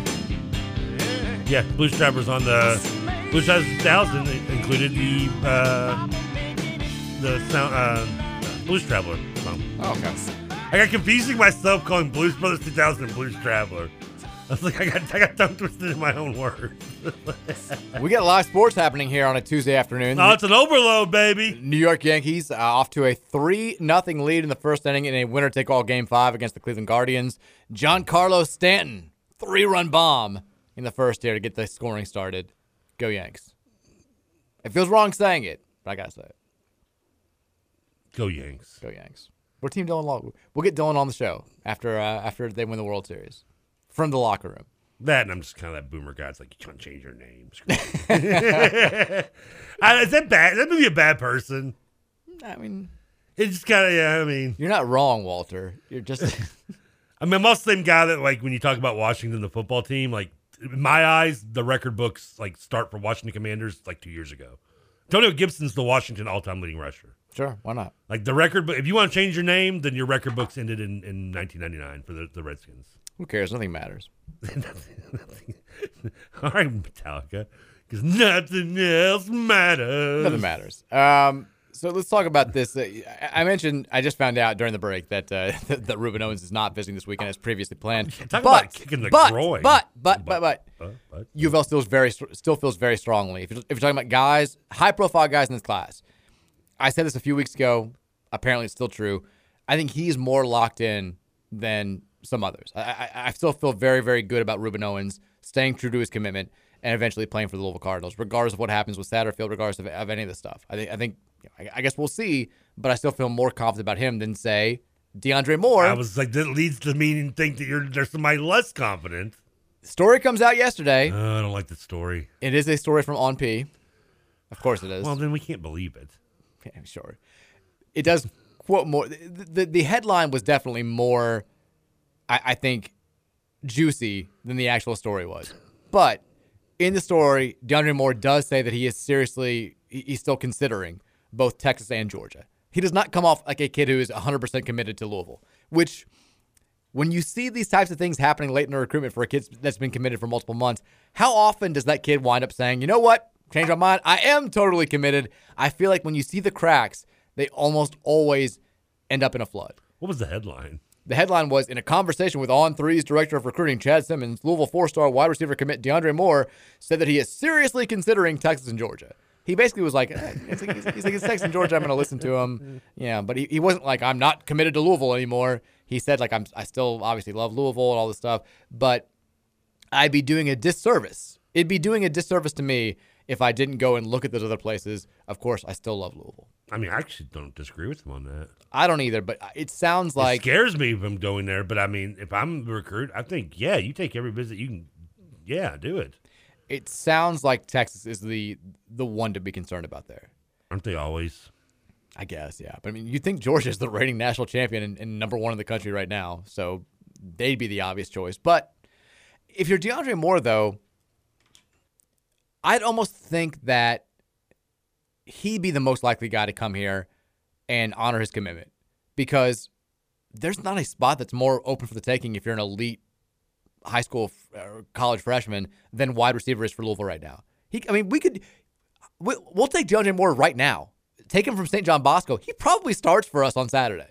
Like, he is probably. He's that good, and we are that lacking at playmakers. And honestly, right now, dinged up. You know, Mario Huggins-Bruce, his status is up in the air. We've lost D. Wiggins. Braden Smith is not doing much for us at wide receiver.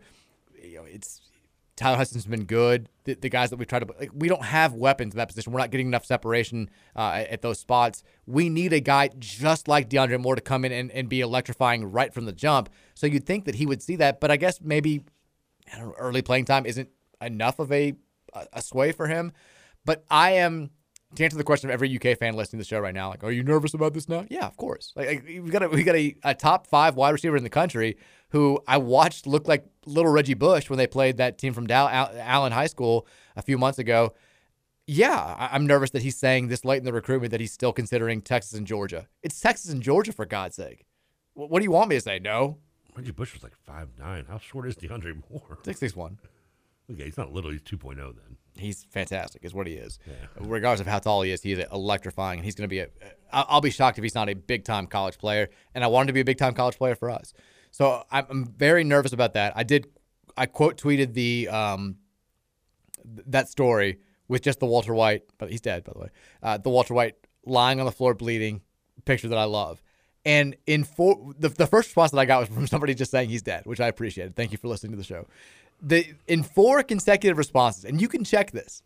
You can go look at it. I had 4 consecutive responses where one guy said, you can't, why are you like peddling information from On3?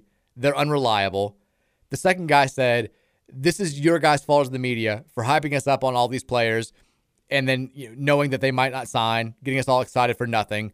The third guy said, this is on Scott Satterfield for not winning enough games. Of course, when he sees Scott Satterfield like coaching, he's going to go somewhere else. And the fourth guy said, this is your guys' fault for being so mean to Scott Satterfield and him seeing the way that people are talking about Satterfield. He's not going to come. So it's everybody's fault besides maybe the kid just not wanting to come play for Louisville. You should do a poll with all those options. Who's really to blame? Who's most to blame for DeAndre Moore considering other schools this late in his recruitment? Let's make a deal. Come on, Monty, pick one of the doors.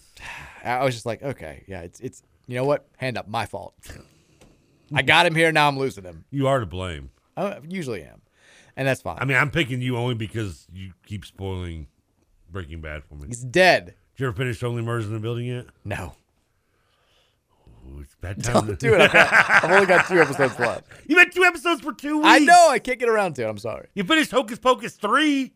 Hocus Pocus 2. Whatever. It took us 3 nights. We got there. We finished it. By the end, I was like, I just didn't remember. I was half paying attention. I was like, okay, just get this done. Let's get this over with. Sound like your honeymoon night. Yeah, kind of. Long day. What do you always say? We will have big-time visitors in town this weekend that I do feel good about their commitments, namely on the offensive line. We're going to have both Luke Burgess. He's committed to being here this weekend. He announced that yesterday that I'll be in the Ville for the Pitt game. And then Madden Sanker, the big name on the offensive line. They're both going to be here. They're both still actively recruiting other guys, which is awesome to see. I still feel good about the nucleus of this class, but like if you're saying, you 100% that DeAndre Moore is going to come here, no, of course not. When you start to see cracks like this, it's worrisome, especially for a fan base that has been jilted a lot on the football recruiting, in the football recruiting. We really world. need to get a tattoo. Yeah. The tattoo's clearly what if he seals gets the deal. tattoo, then we're going to be good. Unless it's like the area code of Texas, Austin, or whatever. I don't like it. I don't like any part of it. But yeah, we will not have Ruben Owens this weekend in town, but Madden Sanker, Luke Burgess will be here. And some other big-time recruits that we may get our hands on. I feel good about it. 502-414-1450 is the Thornton's text line. Text us anytime. Your thoughts, your questions, your comments, your concerns. I know we're still having stream issues, apparently. What? Yeah, the stream on the TuneIn app keeps going silent for some reason.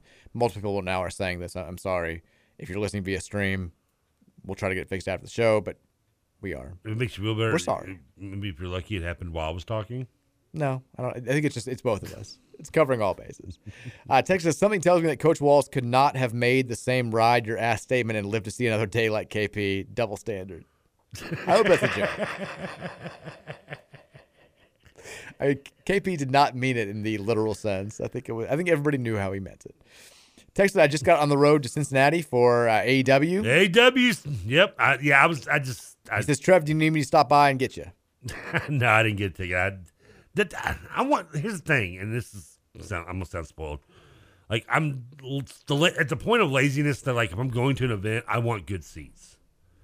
So I can respect that. Like so, and if I'm going few and far between to events, whether it be wrestling or just sports in general, I might splurge and get good seats. So I wanted like good first 3 rows ringside seats.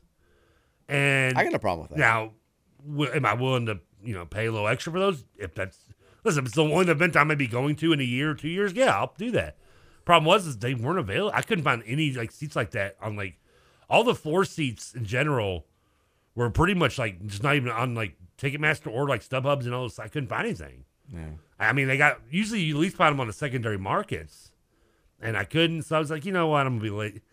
I'm gonna stay home and watch it. I am kind of jealous though because you've got obviously the main event, which will be Hangman Page versus Moxley for the title. Hangman Page, every main event ever. Chris Jericho is going to be there wrestling Dalton Pence, which will be, I think, it'll be a fun match. He's there with the boys who He's were wrestling Dalton Pence. No, not Dalton. The guy who fills in on the show sometimes. What a career change! He's so mad about his Chargers losing performance last night. But the big one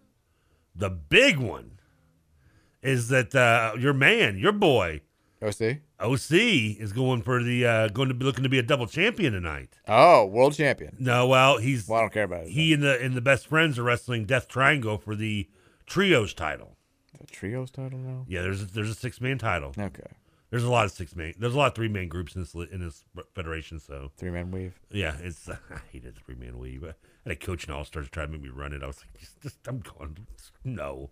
You refuse to do the 3-man weave? I was like, I don't want to do this. Just couldn't grasp the physics of it. Yeah, I was like too big. I don't want to. Over my head a little bit. Look at me. I'm already 6'1", 300 pounds in this age group. You want me to run laterally? What are you, high? What the hell? So yeah, but Death Triangle is one of my favorite groups, obviously, and I'd love to see. I've never got to actually see Lucha Brothers live, so I don't hate you on the ticket thing because, back in the day, I guess it was the second year at the KFCM Center. It was the Final Four team, 2011-12. So that would have been the second year we were there. I had season tickets through law school, which was funny because I was not in law school at the time, but they were in the student section for the law school tickets, and all grad students was upper level. And so I went to all these games. But then as time went on and I got a little bit older, it was one of those deals where, if I'm not going to be sitting in the lower level, if I don't have good seats, it's not worth it. Rather watch at home. The upper level of the Yum Center is not like Freedom Hall back in the day. You have bad sight lines. Unless you just want to be in the building to feel the energy, which I have a couple of times. For me, I'd rather watch at home. It's a better seat. better viewing. I don't have to waste my entire night. Not waste, but dedicate my entire night to this one thing on a weeknight. I understand. So if I don't have decent seats for a Louisville basketball game, I'm probably not going in this day and age, which sucks. But I mean, don't go. Listen, it's a lot of money to go to those games. Cheap seats are there for the youth or for the young. And I mean, I went to many a Pacer game sitting in nosebleeds, Louisville game sitting up high, football or basketball tournament or in Freedom Hall, Yum Center, whatever. I've been to football games sitting up in nosebleeds, but I did it for decades, and now I'm just kind of like, you know what? If I can afford it, I'm going to go to it. And like you said, yeah, if I'm, it's not like I'm going to multiple events. Like if I'm going to one game, like when I went to the NFC title game, didn't know I was going to go to the Super Bowl, but I mean, I splurged and I think I was on the 30-yard line, 10th row. I mean, it was excellent seats or seat in general. And I paid a little extra for it, but I won, it's a one-time thing. And I've been to one AEW event. It was, last year, I guess I went to the one in Indianapolis, and they're going to be back in Indianapolis in a few months, and I'll maybe play it by ear, but if I'm only going to go once a year, I'm gonna go good. I'm not going to go cheap. I'm with you. I don't hate you for that. Yeah. I don't think it's spoiled. You hate me for other things, though. Sometimes. Lots of stuff. Just not this. When you say a statement like that, it pretty much just says that you heard things you hate me for. Yeah, of course.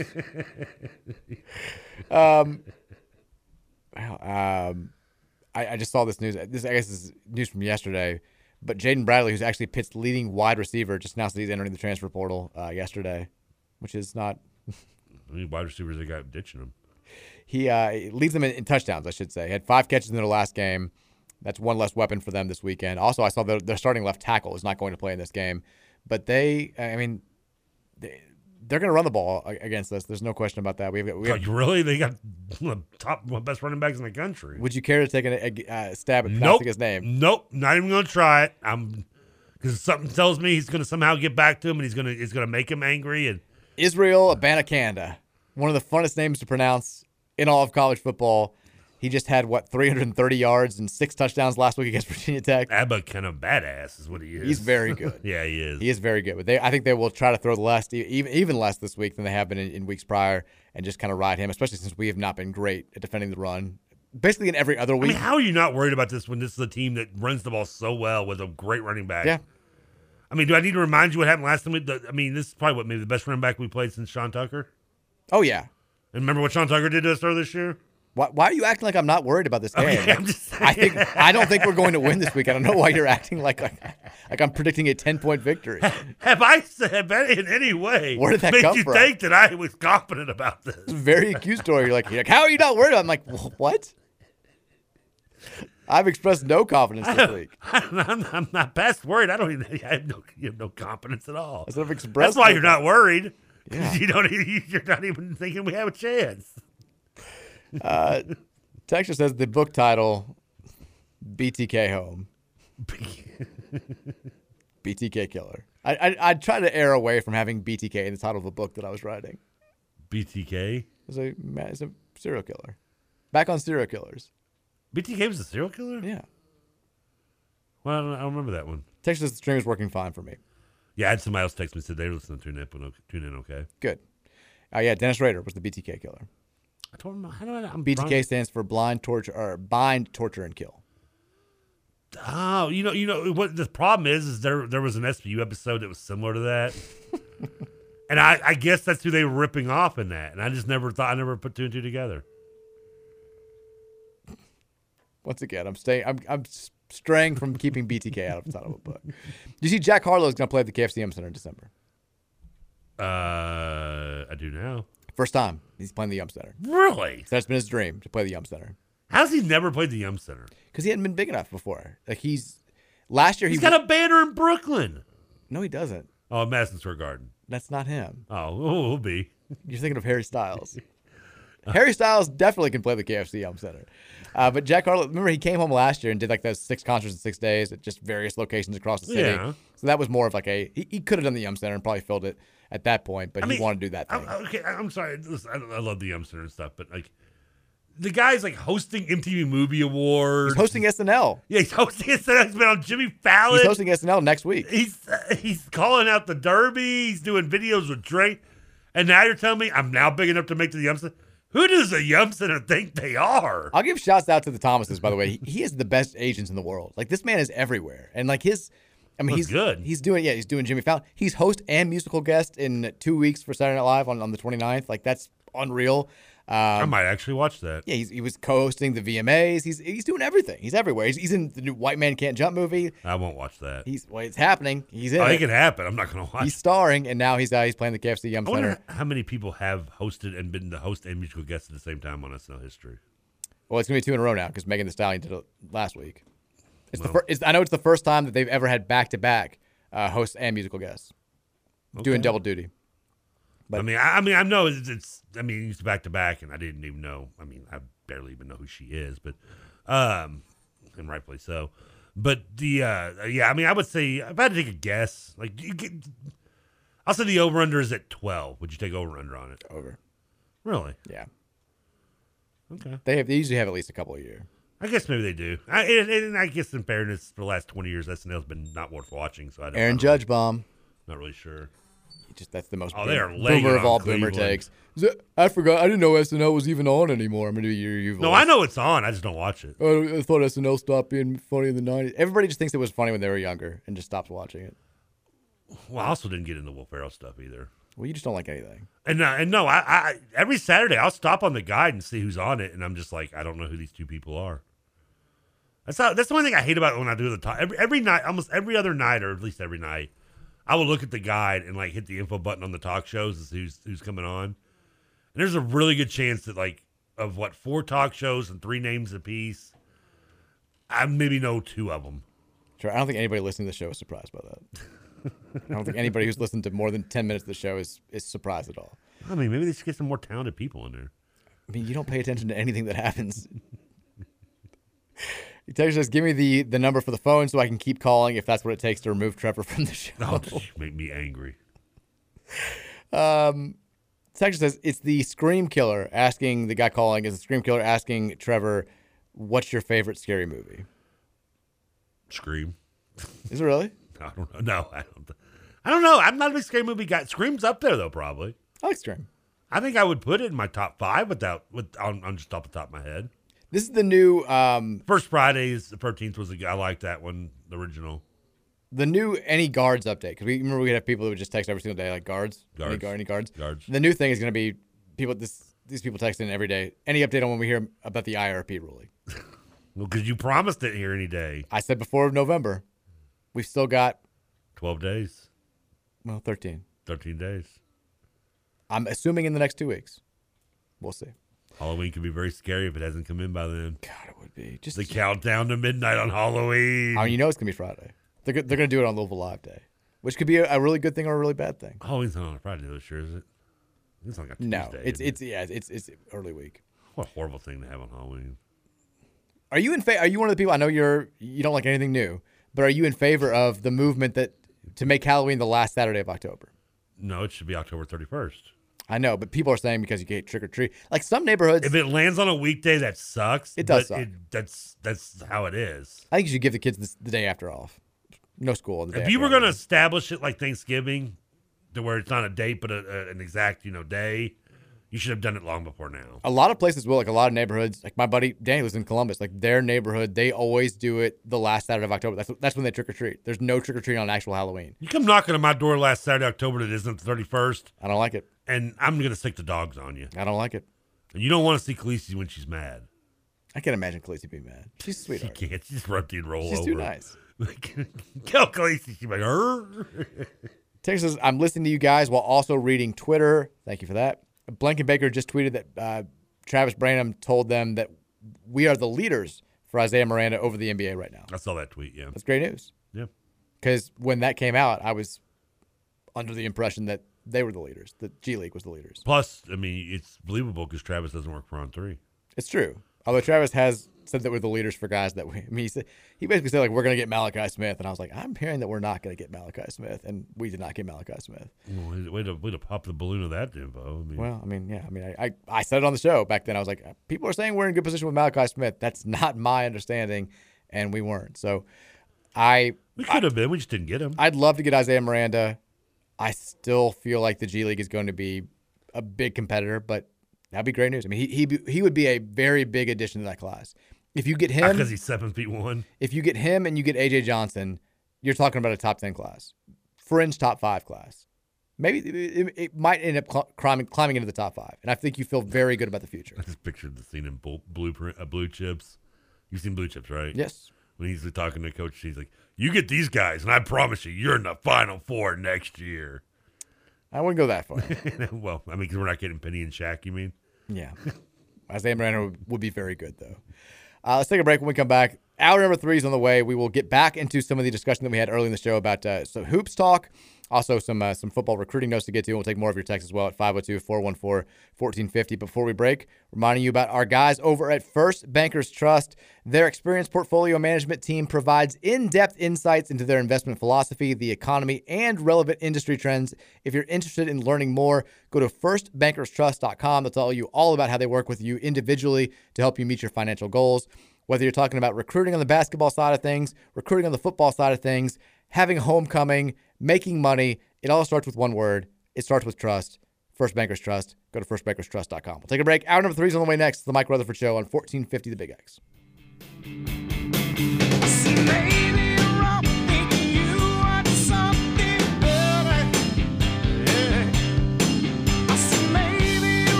I'm all alone and fancy free. Oh, but that ain't the way I want to be. Now, girls, get your game up tight.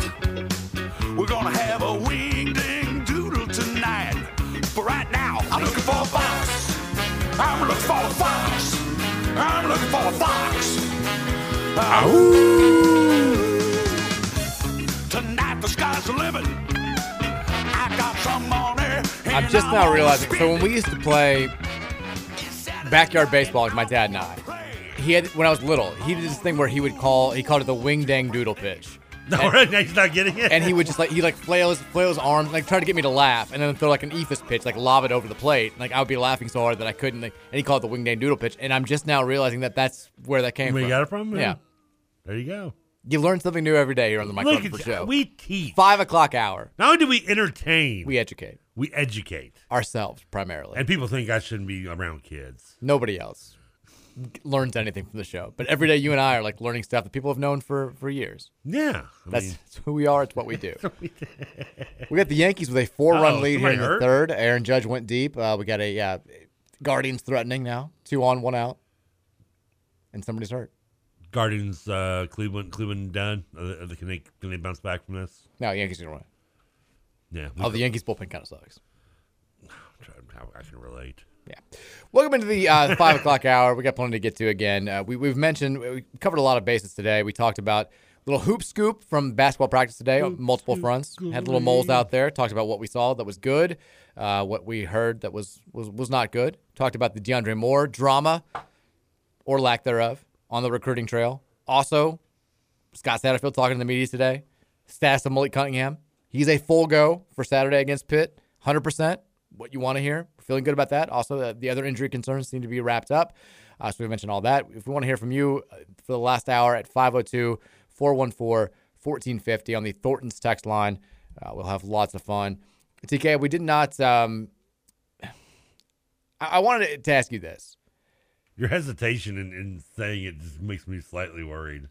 So there's been a lot of talk I've seen in the wake of Tennessee's win over Alabama. Yeah. I guess somehow Matt Jones got caught in the crosshairs of Tennessee fans. I know he and Tennessee fans have never gotten along well. He's down from Murfreesboro, Bell County, my grandfather's neck of the woods.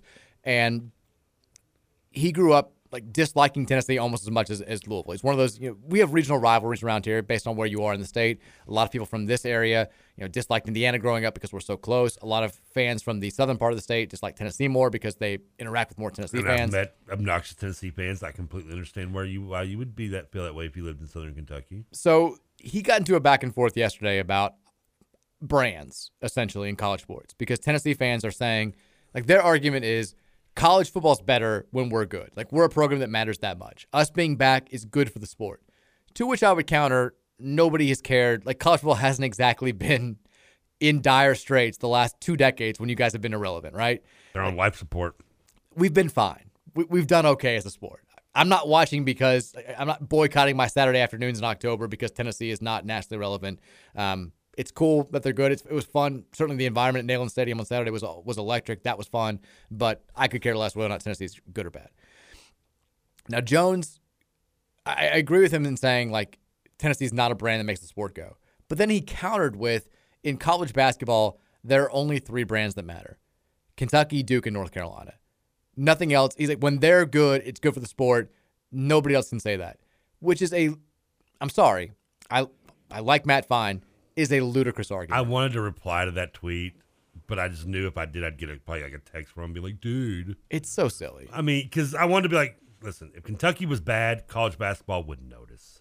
2 years ago, NCAA tournament ratings in a pandemic were fine when Kentucky was 9-16. You almost. I love how you're mocking Tennessee fans their statement, and you make one that's it's the same ridiculous. Thing. Nobody in the middle of the country, nobody on the West Coast is thinking about Kentucky basketball at all. I mean, they don't care. No team or university, neither sport in college basketball or football is dependent on who's good and who's not.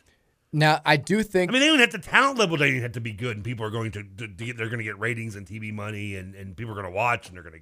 Well, maybe not go, but that's not the. That's not here. I honestly think the one brand that really matters in college basketball is Duke. They are like. I don't even think if Duke is bad, and they've had some bad.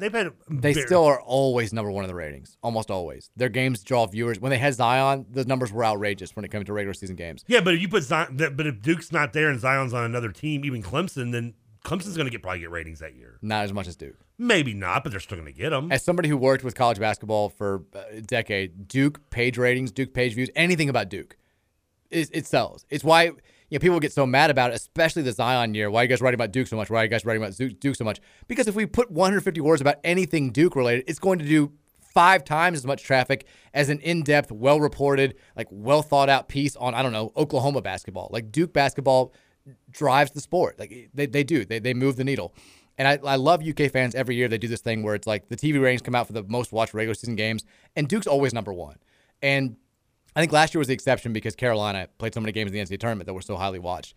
But like it'll be Duke, Carolina, and then like Duke, Michigan State, and then a Kentucky game will be third. And like their response there is like Duke and Kentucky are the ones dropping. Like no, that's not how it's. It's like Batman and Robin are saving the town. Like well, Batman's doing a little bit more than Robin is here. Like let's call a spade a spade.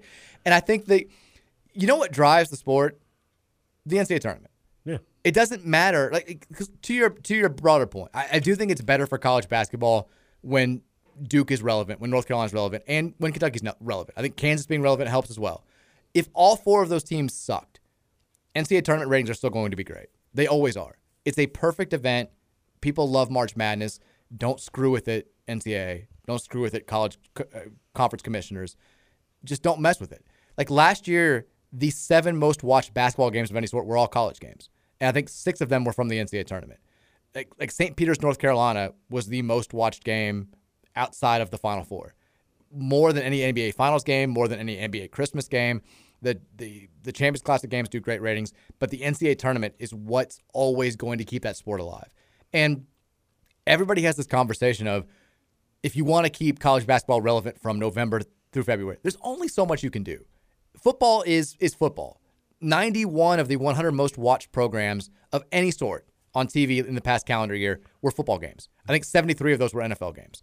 Like you cannot, it's not like there's a secret recipe out there that would somehow make college basketball more of a TV draw or more nationally relevant than the NFL if they just did this, right? It's not going to happen. All you can do is make the sport the best you can. If people love it, they're going to love it. If not, they're going to watch after the Super Bowl ends, start paying attention then, and check out the NCAA tournament. And that's fine.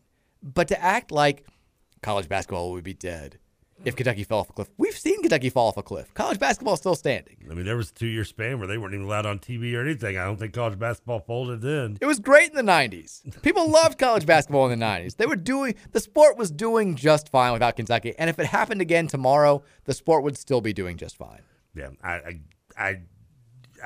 think if you think the sport, again, in basketball, football, and you can be higher on Duke than you deny them maybe, but to me, if you think your team matters on the outcome of that sport, then you're just too egotistical. Some people will tune in to see teams. I think people love watching Duke to cheer against them. People like North Carolina. But the brand point, is the brand. If Duke was to fade away, someone's going to replace them. Sure, but what I'm getting to is people will tune in to watch some programs, but they also are going to tune into specific players from a year-to-year basis, and that's always going to change. Like, there was a lot of interest. People got mad at ESPN. I got mad at ESPN for continually hyping up LSU during the Ben Simmons season. The TV ratings drew viewers because people wanted to see that kid play. There was intrigue in him. There's always going to be, even if they change the one and done rule, which is going to happen apparently pretty soon, even if they go back to kids that can go pro out of high school, you're still going to have college freshmen, sophomores, juniors, what have you, who establish themselves as clear-cut future NBA superstars that people want to just watch play. And the sport's going to be fine. All these changes, who's good, who's bad, who's relevant, who's irrelevant, who can play, who can't play, it's going to be fine. We've talked about the death of college basketball a million times, and guess what? It does just fine. As long as the NCAA tournament stays intact, it's going to be just fine. That makes me laugh. The NBA is as bad as it's been in 30 years, and they're going to take away one. They're going to make freshmen come straight in, or high school kids come in, which helped lead to the NBA being as bad as it ever was in the early 2000s. NBA is going to be fine, too. Adam Silver, what a putz. The guy's a moron. Ruining the poor dead Stern. It's a good thing Stern isn't allowed to see this. Terry says Trevor Quick spell pterodactyl. F you. FCC rules. Am I allowed to spell words? That's a good question. That's a really good. I'm curious about that. I don't think so. Like we did do the acronym thing, which I was walking a little bit of a thin line yesterday. Yeah, but I think that's fine. I think actually spelling it out would be bad. Actually spelling. What if I just spell a long word, but those 4 letters is the first 4 letters of the word? I don't think that's good either. Like spell those 4 letters and say adacto. Sure. If you missed it during the 4 o'clock hour, real quick, I'll sum up. I had multiple little birdies at different sessions of practice today. And is that where Patrick is? Not Patrick. Patrick's the student practice. I think is what, Thursday, or is it next week?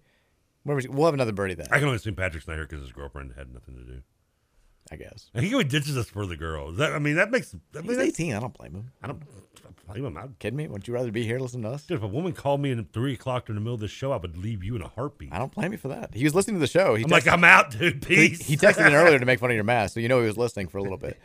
But the 4 o'clock hour. So I had 2 different people, independent. They were not there at the same time. They witnessed 2 different sessions of practice, and they both said eerily similar things.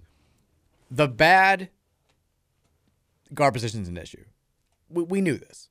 We could have lied to ourselves and say it's going to be just fine, but very clearly, if L. Ellis gets in foul trouble, if L. Ellis gets hurt, if L. Ellis isn't good, we're in trouble. We don't have an high ACC caliber backcourt right now, and that apparently has been noticeable to everybody who's watched this team practice. Also, Jalen Withers, slightly injured, was not practicing today during either stint. Mike James and Fabio Basili, both apparently a little bit limited, still working their way back from some stuff.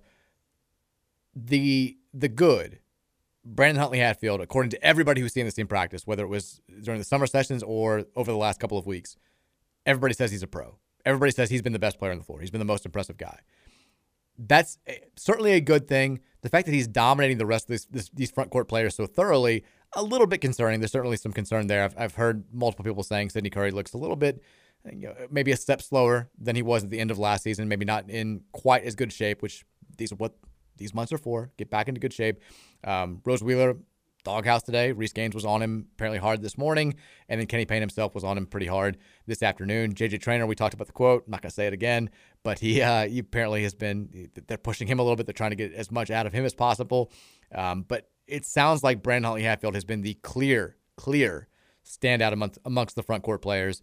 Hersey Miller is a guy who, if you're hoping him to be more than he was advertised, maybe you're going to be a little bit disappointed. Limited offensively, plays very hard, tenacious defender. That's going to be his role on this team Kamari Lands, I had two people say he was solid. He was maybe not spectacular today, but looked solid.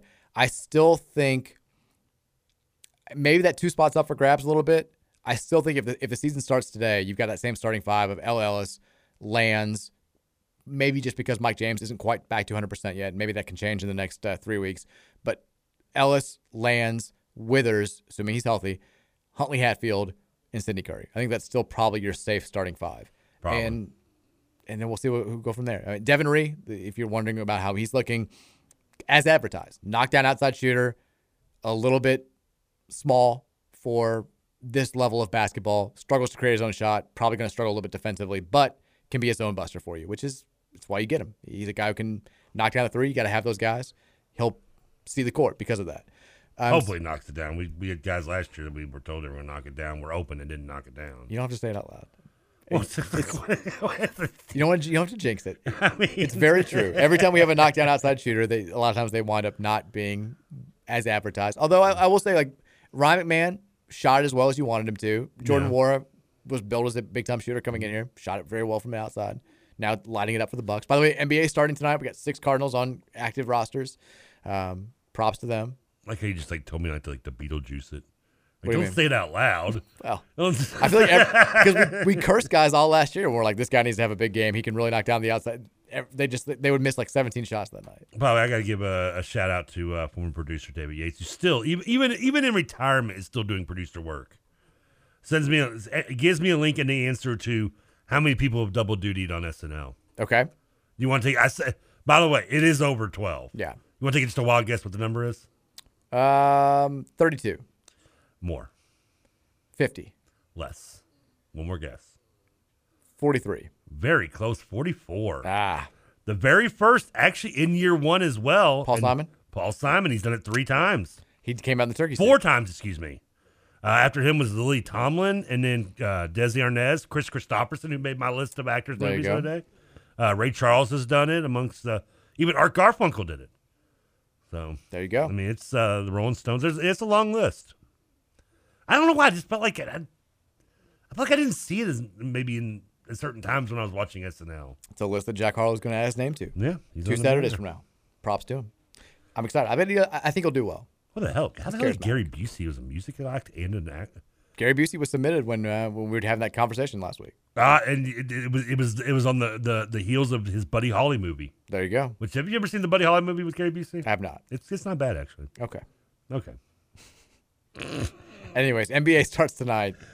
I'd rather talk about this than the NBA. NBA sucks. Best of luck to the 6 former Cards that are on active rosters. Good to start for the them. season. I thought 26 UK players on active rosters. It's a lot. How many?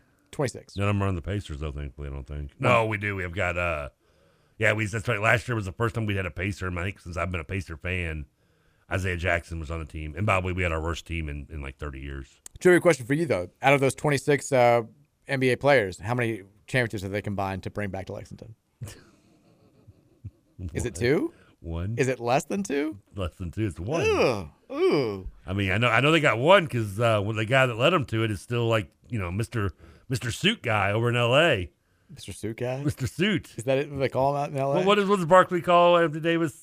The I don't think it's Mr. Suit Guy. What does he call him? Something about the suit, right? I have no idea what you're talking about. You don't know that? No. Oh, come on. Mr. Suit Guy? Just Google Anthony Davis Charles Barkley nickname. I don't care. Because he's always injured, so he calls him like the suit guy. We can look it up during the break. Anthony Davis, Mr. Suit Guy. Props to you. Texas, I'm a younger listener, and I think the biggest brand in college football is Ohio State. Outside of 5 years since 1993, they've won 10 games or more every year. No fan under the age of 45, 50 doesn't know Ohio State as never not relevant. Bama's the biggest brand in football. Yeah, but to his credit, yeah, I agree. And you look at the last 30 years, Ohio State is probably the most consistent of any program in football. They're definitely the most consistent, but when you say college football, I think you think Alabama the same way that you think Duke when you think college basketball. But, I mean, Saban retires 5 years down the road, Alabama is no longer the top. I mean, it could easily change like that. It could. Because you remember especially in the 90s and 2000, late 90s, excuse me, and like throughout most of the early part of the 2000s, Alabama was irrelevant. Right, but that's not where we are now. And it's not where we have been for the last 2 decades. Like, they're the program. But that's also proven the point that it doesn't matter who's kind of at the top. The sport's still rolling. Yeah, I mean especially in college football is any football. It's Yeah. not going to go. I mean, the NFL, like the Alabama of the NFL for so long was the Patriots. They've sucked for the last couple of years. NFL's still doing fine for itself. I mean, I'm sure there are people probably in the 70s like, college football wouldn't survive without Notre Dame, Nebraska, and Oklahoma. Yeah. I mean, 2 of those 3 have been semi-irrelevant for the most part for the last couple of decades. I mean, the 5 biggest brands in college football. Currently. Yeah, when you say college football, 5 brands that you think of. Bama. I'd say probably Ohio State, too. I would say the first 2 that come to my mind are actually Ohio State and Michigan. I'd say Notre Dame 3 still. Yeah. I'd say, man. See, I still don't think of like Clemson as like one of the 5 biggest brands in the sport. And see, and with Alabama, and I'm not saying Alabama isn't the biggest now, but to me, I don't even say Alabama. I say top of the SEC. Because at one point, that was Florida. Yeah, it's not now. And at one point before that, it was Tennessee. Like, it's Alabama's, and Alabama's fan base is there, but, I mean, in the blink of an eye, they're no longer the face of college football, and someone's in the SEC is going to replace them. Yeah, I think you're underselling their staying power. I think Bama, I mean, because, yeah, they had periods in the 90s with it, but still, for the most part, Alabama has always been a nationally relevant program, and they've been so dominant for the past 15 years. I mean, they're going to be nationally relevant in the same way that USC is always going to be relevant, whether they're good or not. Well, and Notre Dame. That's what and I'm Notre saying. Dame, yeah. Like, I mean, like if they just got bad out of nowhere, I don't think they just disappear from the national conversation. And they're won't. still one of the biggest brands in the sport. But they're not going to be the top, the top dog. They will be for a while. Like, I think they've earned enough staying power. Where even if they had a couple of down seasons, they're still going to be the most talked about. Like when Duke has a couple of down seasons, they're still the most talked about team in college. That also depends whether if Saban, those down seasons come like post the Saban career or just during Saban's tenure. Yeah. Because the Duke tenure, Coach K's still there. I mean, and then you look at, obviously, if Saban was to leave and they have a couple of bad years, I don't know if it could be bad quick. I mean, again, I think that's a different conversation. Like getting bad and not being nationally relevant are 2 different things. The other 2, though, I think it's a toss-up. Like I think you could name a lot of programs that could be have a claim for like top 5 brand in college football. I mean, Texas is still always Texas up there. will still be up there. Oklahoma has always consistently kind of been up there. Georgia's up there now, but historically probably not a top 5 all-time program. I think I'd say the same thing about Clemson. Florida State's still a huge brand, even though they've been down for a decade now. I mean, Miami's still a brand. They haven't been still good brand. in 20 years. They've slipped, though, I think, continuously for the past. Because that staying power has a certain time limit. Like if you're not national title caliber for like 10 straight years, like you fall off. Like Miami's still a brand for sure, but think about where they were in like 2005. Still that close to like that second era of domination to where they are now. Like it's totally different. But they're definitely still a big brand. Texas Kansas is a bigger brand than Kentucky in college basketball. I don't agree, but it's a lot closer than Kentucky fans think. I mean, it's 6 1/2 dozen with Kansas and Kentucky for me in terms of. I mean, and I'm like that with all the schools though. Yeah. Apparently, street clothes is Anthony Davis' nickname. There you go, Mr. Suit Guy. I like Mr. Suit Guy better. Suit Guy's better. MSG. Street clothes is funny though too. Mr. Suit Guy. Texas, have you seen any women's basketball preseason top 25 yet? Curious where you've always listened. We talked about this earlier in the show. The AP top 25 poll actually came out today. Louisville is number 7. They're the highest ranked ACC team, even though there are 5 ACC teams in the top 15. Notre Dame is number 9, and NC State is number 10. But Louisville, number 7, 8th straight year that Jeff Wallace has his team as a preseason top 10 squad. 10 straight years. 8 straight years. They've been in the top 10. That is a unreal streak, and hopefully we can get back to a Final Four and take it 2 steps further this year. Texas says, my dad passed away this last Tuesday. I'm so sorry. He was a listener to your show, and it helped him get through his dialysis sessions. So thank you for that, and glad his last U of L football game that he watched was a win. Well, thank you for saying that, and certainly our thoughts and prayers are with you and your entire family and everybody who's grieving your father's loss. That's terrible, but happy that we could help in some. On the heels of bad news, way. that kind of makes my day a little bit. It does. It makes me feel better about myself. For sure. I am sorry though about the passing. Yeah. I hope the last thing that he heard you say was not something just ridiculous. now you make me feel like I'm to blame. You should. He's like, I can't take this trip anymore. He pulls the plug on this machine. That was it. It was a lack of their ability to do math. That was done. Who, what in front of your kids? Oh, this is it. I can't live in this world. Like semi-seriously, I do have this thought about this is the way my mind operates. This is how just wrecked I am by sports, particularly Cardinal sports, about how mad I'm going to be if like my last U of L game before I die is a basketball loss to like I don't know, Samford or something. I don't want to. Like he talked about, I'm glad my dad's last game was a win over Virginia. I have thought about all the time, like what if what if I die when I first got sick in May? I was like, what if I die? My last season is, as a U of L fan, is the worst college basketball season of my life when I'm on the intro video and a 6-7 football season where we lose to Air Force. What a horrible way to go out. I mean, would you nitpick it by game or by the season result? Well, it depends. If it's in the middle of the season, then by game. I guess. But if it's like if I had passed away in June when I thought my heart was going to explode, like I would have been very pissed that like it was like the last season I got to watch. The coach left in the middle of the year and we won 13 games. It's not the way I want to go out. I mean, I don't need a national title, but I want it to be a fulfilling season. Like, I was going to think last game my grandmother would have been able to see, no, she wasn't like coherent enough to see, was the Rucker blowout and in the Big East tournament in 14. That's good. Yeah, I mean that was Russ dropped 40. Yeah, that was technically the last game we had in basketball for us. I mean, you're probably right. My luck would be like us getting beat by like 77-10 by Clemson. It's like James Madison. I'm just Vince. All I know is on my deathbed, say I blame Vince.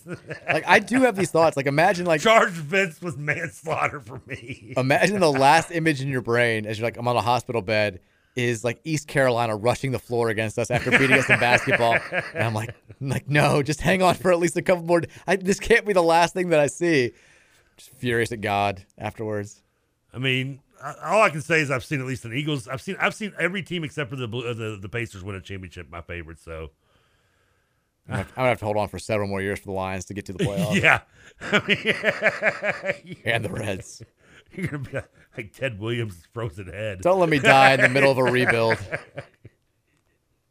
Like passing away. I'm like, but they've got so much AAA talent. I can see the doctor right now in the conversation. Mr. Rutherford, he has no working organs. His brain is shut down. We think we should pull the plug. Not to the Lions win a playoff game. I've got to see Ellie De La Cruz at least get in that bat for the Reds. Yeah, I mean, I've got to see how this thing plays out. I have these thoughts all the time. This is how my mind operates. It's not healthy. I'll tell you what, let's take a break. We'll come back. We'll wrap up the show. We'll give some more football recruiting notes and also talk about this weekend and take more texts at 502-414-1450. It's the Thornton's text line on the Mike Rutherford Show here on 1450 and 96.1 The Big X. I'm looking for a fox. Tonight the sky's the limit. I got some money and I'm gonna spend it.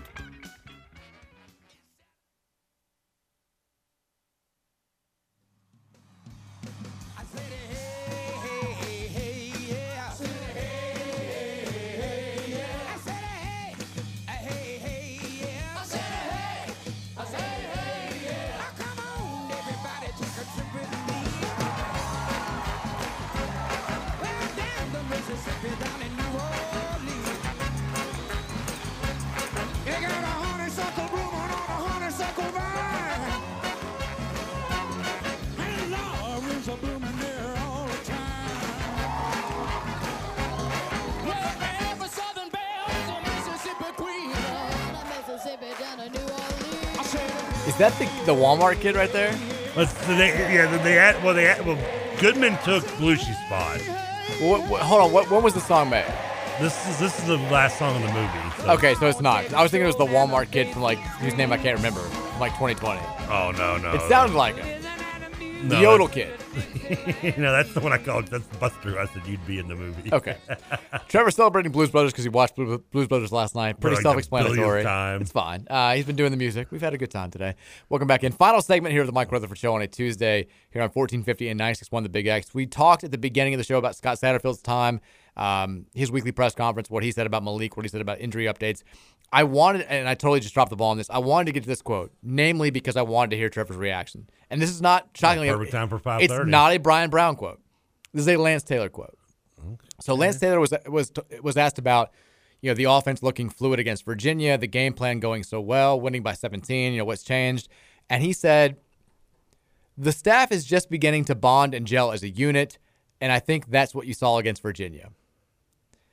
I know that he intended this to be like a positive thing. I mean, he's the only one new really on the staff. I mean, I guess McGriff kind of, but it's mid-October at this point. That was the 6th game of the year. They had all summer. You know, what are we talking about? Sometimes the tortoise wins the race, you know?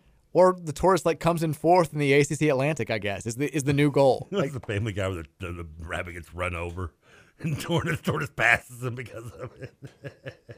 He said sometimes it takes time for an offensive coaching staff to gel and build chemistry to better collaborate on a game plan. They've been the quarterback and these guys have been together for years. Look, it's the same system they've been running for 4 years. It struck me as odd as well that this was because that was. I mean, from his own personal aspect, I can get it to a degree, even though like you agree with what you said. It's been 6 weeks, dude.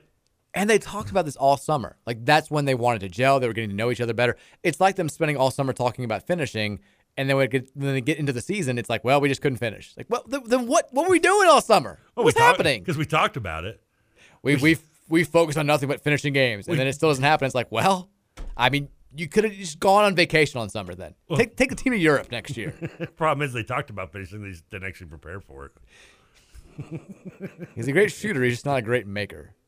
Shot it a lot. Just didn't make it a whole lot. That was my athletic career right there. I saw that, and I was just like, Lance, I know you're meaning this is a good thing. Like, we're showing strides. Nobody wants to hear that we're finally coming. Football is a short season. You get 12 games. When you're just gelling midway through the year, it's not a great thing, especially when, I mean, I guess it portends better things for the second half of the season, but we have a very tough second half of the season schedule. We can be gelled as hell. We can be full-on gelled. We can be gelling like Magellan, the old 90s references right there. And we still may go 2-4 against the schedule. Maybe we should have been gelled from week 1. Maybe we should have been gelled to the point that we were 5-1 going into the stretch instead of 3-3. Also, out of curiosity, how did we gel well in a game where our starting quarterback didn't even play? Are we going to be ungelled now with Malik back? I mean, are we geller? I mean, are we gelled or not? I mean, is it me or is he kind of calling Malik kind of, you know? I'm yelling about gelling. I mean, is he saying Malik was the reason why we didn't gel the first time? I think you're reading too much into it. Is Brock the glue that holds this Cardinals bowl game in place? Oh, boy. Doman's glue. Comes out to a gorilla glue. I just saw that and I was like, man, like, I know you're meaning this as like an uplifting thing and like getting the fans excited, but it's kind of like Scott Satterfield after the Syracuse game being like, we just couldn't match their energy. We're going to match it moving forward. Like, no, like you don't get to do that. You don't get to say, you should have been matching. It's the first week of the damn season. I'm just picturing like Satterfield, like the general in Forrest Gump, he's unplugging all this stuff. While like, stop talking. It's like pulling plugs out of the thing. We really started gelling about midway through the war. It's like, well, you've already lost that. I think we're really starting to gel over there in Vietnam.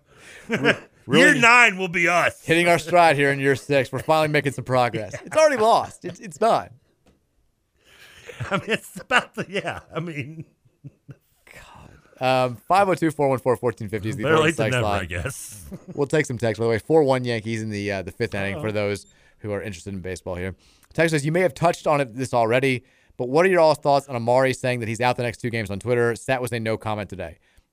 We did talk about it briefly when we were in the first hour talking about Satterfield's comments because he was asked specifically about, Amari tweeted out and then deleted that he's out the next 2 games. I'm glad someone asked him that, by the way. I am too.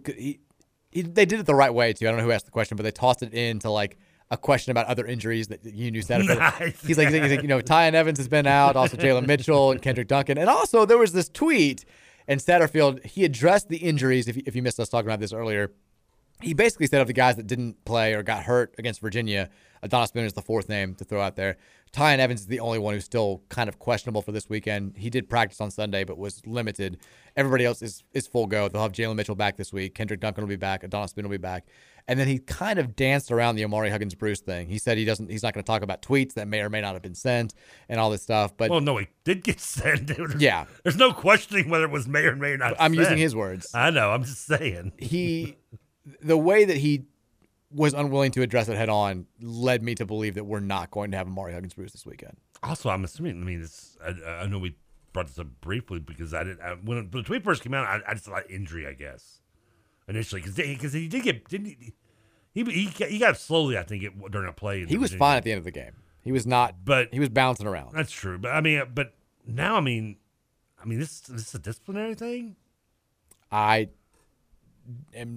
not sure. I don't think it's an injury. And if you don't think it's injury, that means it's disciplinary. And if it's disciplinary for 2 games, how do we not know what happened? I think we'll find out. But I do think he'll be out for 2 games. We'll see. Texas says, did you guys see the Creed 3 trailer? I haven't even watched Creed 2. I loved Creed. It was all right. I liked it a lot. You hate all sequels, though. No, I didn't hate. Well, first of all, that I consider Creed a continuation. I think that's fair. The only, and I take it back. I do like the only thing I didn't like about Creed. It just had one too many like montages in it. Like I didn't need the biker montage for 5 minutes. I liked it. I thought it was just pointless. And even Rocky had a montage. Sports movie montage. Listen, I love a good montage, but when you use more than 2 montages in a movie, that's just lazy. That's lazy. I kind of agree. It's like the 1 fedora per group rule. Yeah. 1 montage per sports movie. I mean, you can get 2. You can do it 2 if you want. Nah, you're pushing it. They better be good. I mean, yeah, but any more than 2, and Creed has like 4, I think. It's too many. So 3 too many. That's the only thing I didn't like. And I didn't mind Creed, but yeah, it didn't leave me going, I want to watch Creed 2. And so I really have no desire to watch Creed 3. I liked Creed, though. Did you watch Creed 2? No. Okay. Were there really 4 montages, though? I don't know if there was. I might be. I was going to say, I would have had an issue with that. I know there was at least 2. I'm a one montage man. Because that was one of the things some people don't get. Like, everybody always thinks, like, when I talk about comedies recently, and one movie that gets brought up a lot that I just didn't really like was Neighbors. Oh, I love Neighbors. And that does have 4 montages in it. And it was just like, that was at the point where I'm like, okay, drugs, hot women montage, I like it, but I need 4 of them, really.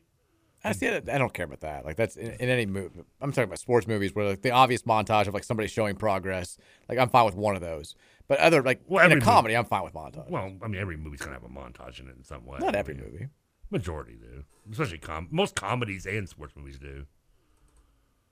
Yeah, I mean, I think sports movies and comedy movies, montages are very different. I just couldn't get into Neighbors. I just didn't find it very fun. Oh, I love Neighbors.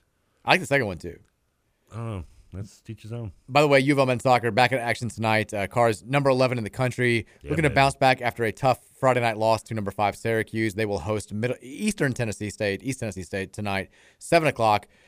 Is the kickoff at Dr. Mark and Cindy Lynn Stadium. Also, if you can't make it out to Lynn Stadium, you can catch it on ACC Network Extra. I did find out yesterday. We got asked the question about Louisville Live. Is it going to be on TV? Is it going to be streaming anywhere? That was me asking that question. It will be streaming. Okay. Oh, awesome. ACC Network Extra. You can catch it there. So there will be. If you can't make it out to Slugger Field on Friday night, you will be able to watch the festivities via stream. Now, remind me again, ACC Extra Network. That's not like if you have just ESPN, you don't have to have ESPN Plus to watch that, right? I'm not sure. I think ACC Network I have Extra ESPN is Plus, normally just so regular ESPN stream, I think. I think that's right, but I'm not 100% sure. Okay. What about Red White? Is that going to be streaming anywhere? That I don't know. That I think is a no. I know that's been on TV before, right? It used to be back in the day. And they just, I mean, I feel like it's not like an every year thing. It stopped being an every year thing because Patino would out of nowhere be like, we're doing the Red White this weekend. We're doing another one. And so they couldn't schedule it. They could sell tickets quickly enough, but they couldn't get TV all together. And in the early Patino days, I just went to them. So, so did I. But they will, that's going to be Sunday at 3 p.m. To my knowledge, unless somebody can correct me, I don't believe it's going to be streaming anywhere. But I'm sure I can find highlights online, but I mean, I don't want to watch highlights. I want to watch the extras and stuff. Yeah. And then we're going to have the first exhibition game will be a week from Sunday against Lenore Rhine, 2 p.m.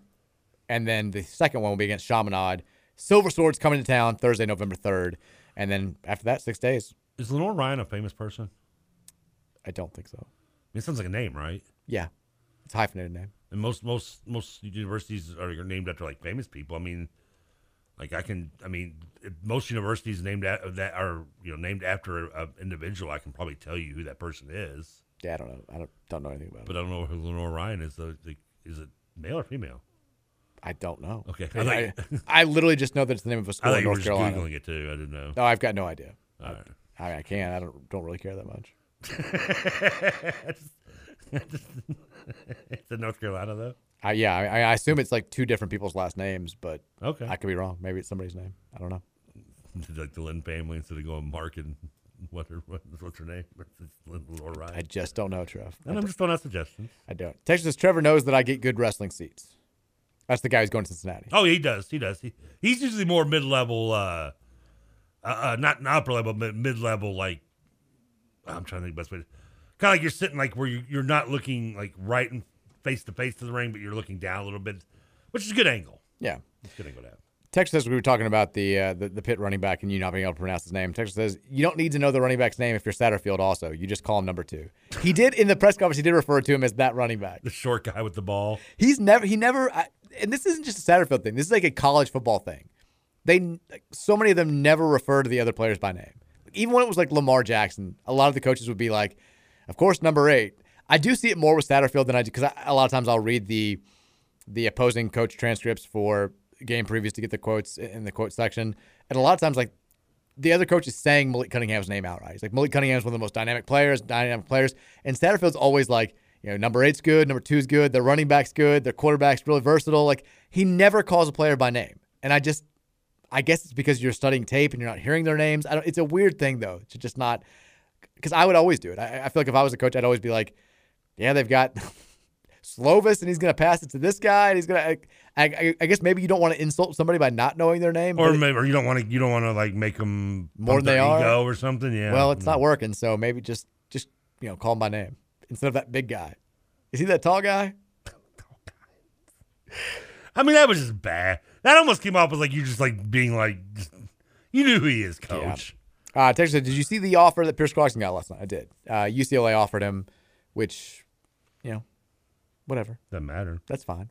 I don't like that and I know all kids do this, but I still feel I'm more comfortable when like a recruiting network, like a Scout or a 247 is reporting that like, hey, Pierce Clarkson was offered by UCLA today, as opposed to like Clarkson himself tweeting it out, which is what happened last night. He's like, blessed to be offered by, UCLA and one of the best teams in the country right now. I'm like, yeah, it makes me a little bit uneasy, but I still feel good about Pierce coming to Louisville, but that I did see that. And they've got it rolling right now. Chip Kelly, undefeated. Texas, we thought that Air Force wouldn't throw it. Yeah. Texas, we thought that Air Force wouldn't throw it either. I'm calling Clovis setting a personal record on Saturday. Fair point. Oh, yeah. Are we ever going to get over Air Force tossing for like 500 yards? No. Nor should we.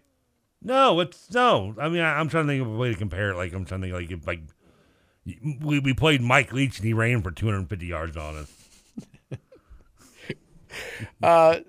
Texas, why are the Broncos consistently on national TV? Great question. I've got no idea. It's awful. I know in hindsight it does seem awful, but honestly, going into the season, 3 things. One, they're supposed to be good. Denver does good ratings. It's a very good fan base. Even when walking out before overtime, it's a good fan base. Second, they were thought to be really good. Yeah. I know that you and I talked about this off air, but they announced today that the NFL is now going to start doing it. I'm kind of surprised that this hasn't happened earlier. They're going to do like a Black Friday game on Prime Video. Now, are they moving day after Thanksgiving? Are they moving the Thursday night game to the Friday? Or I don't think so. I think they're just taking like one of the games on Sunday and moving it to Friday. I mean, which it's going to be Broncos or Bears or Lions. Oh my! The Lions aren't moving from 12:30 on Thursday. I mean, are we going to make it? I mean, it's not going to be a traditional team like Lions and Cowboys because that's the Thursday night game's not either. And it's crazy to think the Thursday night game's been going on for like 15 years. Yeah. I mean, it still seems like I still want to whine about it like old man style, but I like that they added it. I do too. I've gotten used to it and I like it, but do I really want Friday? I mean, Friday you've got like Egg Bowl and you used to have Egg Bowl on Thanksgiving night, and then it got moved because of the NFL game. Yeah, I mean, you've got some other college football games I think on that day as well. It used to be better because you used to always have Texas versus Texas A&M. Yeah, and they always played Colorado, Nebraska as like the 3:30 game. And it was always great. Like this when those teams were all relevant, and you knew what you were getting. Like when you woke up on the day after Thanksgiving, grab some leftovers, make a cold turkey plate, and then watch Texas hopefully lose to Texas A&M. And now I feel like it's always a grab bag of games. It's changed, and I don't really like it as much. But adding the extra NFL game, I think it's a no-brainer on their end. And also like going back to the Broncos thing. Everybody who whines and complains about having to watch the Lions on Thanksgiving, shut up. Like you've sat through every god-awful game every Thursday night this year. The Sunday night games have sucked as well. Like, stop. The Monday night games have sucked as well. Stop. Like you can deal with one Lions game a year at 12:30. It's not that big of a deal. At least they're playing the Bills this year, so it's probably going to be like a bloodbath. You'll enjoy that. Laugh, point and laugh at the Lions. Have some fun. Who's Dallas play? I wonder. I'm not sure. Yeah. God, it's gonna be a bad Thanksgiving. Well, it depends on what the food is. Are you big on Thanksgiving food? I like Thanksgiving. We go. It's my favorite holiday. See, we rotate. We do 1 year at my parents' house and then 1 year at Mary's parents' house, and both of them, thankfully, have like fantastic food. Like both just kill with their dinners. If one was worse than the others, it would suck because I'd be like, oh god, like we have to go to my parents, or like, oh god, we have to go to Mary's parents. But thankfully, it's both are very good. Now the only thing about going to Springfield is the holiday becomes much less Lions centric for me when we go to Springfield. Because growing up, like my dad and I were all into the Lions game. And like stuff didn't really start until the Lions had been beaten handily by like 2 p.m. And then we focused on the other part of the day. But now, like they won a game-winning field goal the other day, and I was like having to like go into the kitchen and back and forth when we were in Springfield. I was like nobody else in the family cares. Her dad is great about it, but like she's got 2 sisters. You start Thanksgiving pretty early then. Some people do Thanksgiving like at night. We do it a little bit later at my parents than we do it when we do it in Springfield. We're usually about a 1 o'clock start. Between 1 and 1:30 usually is my family Thanksgiving. Yeah, we do more. I want to say it's like more like 3:34 at my parents, and it's like 2:30 at Mary's. Yeah, but you're also doing multiple. I only do one. So. Yeah. Now some people. Well, no, we just do. Like I said, we rotate years. Yeah. Okay.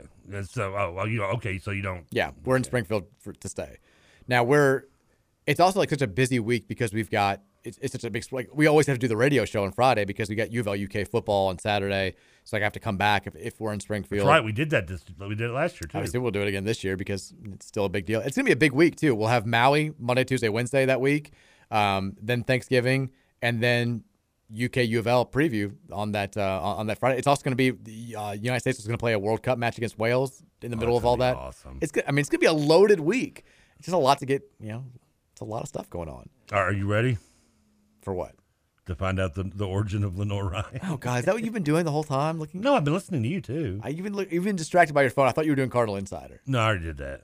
Okay, well, who is Lenore Ryan, or what is Lenore Ryan? Such a downplay, too.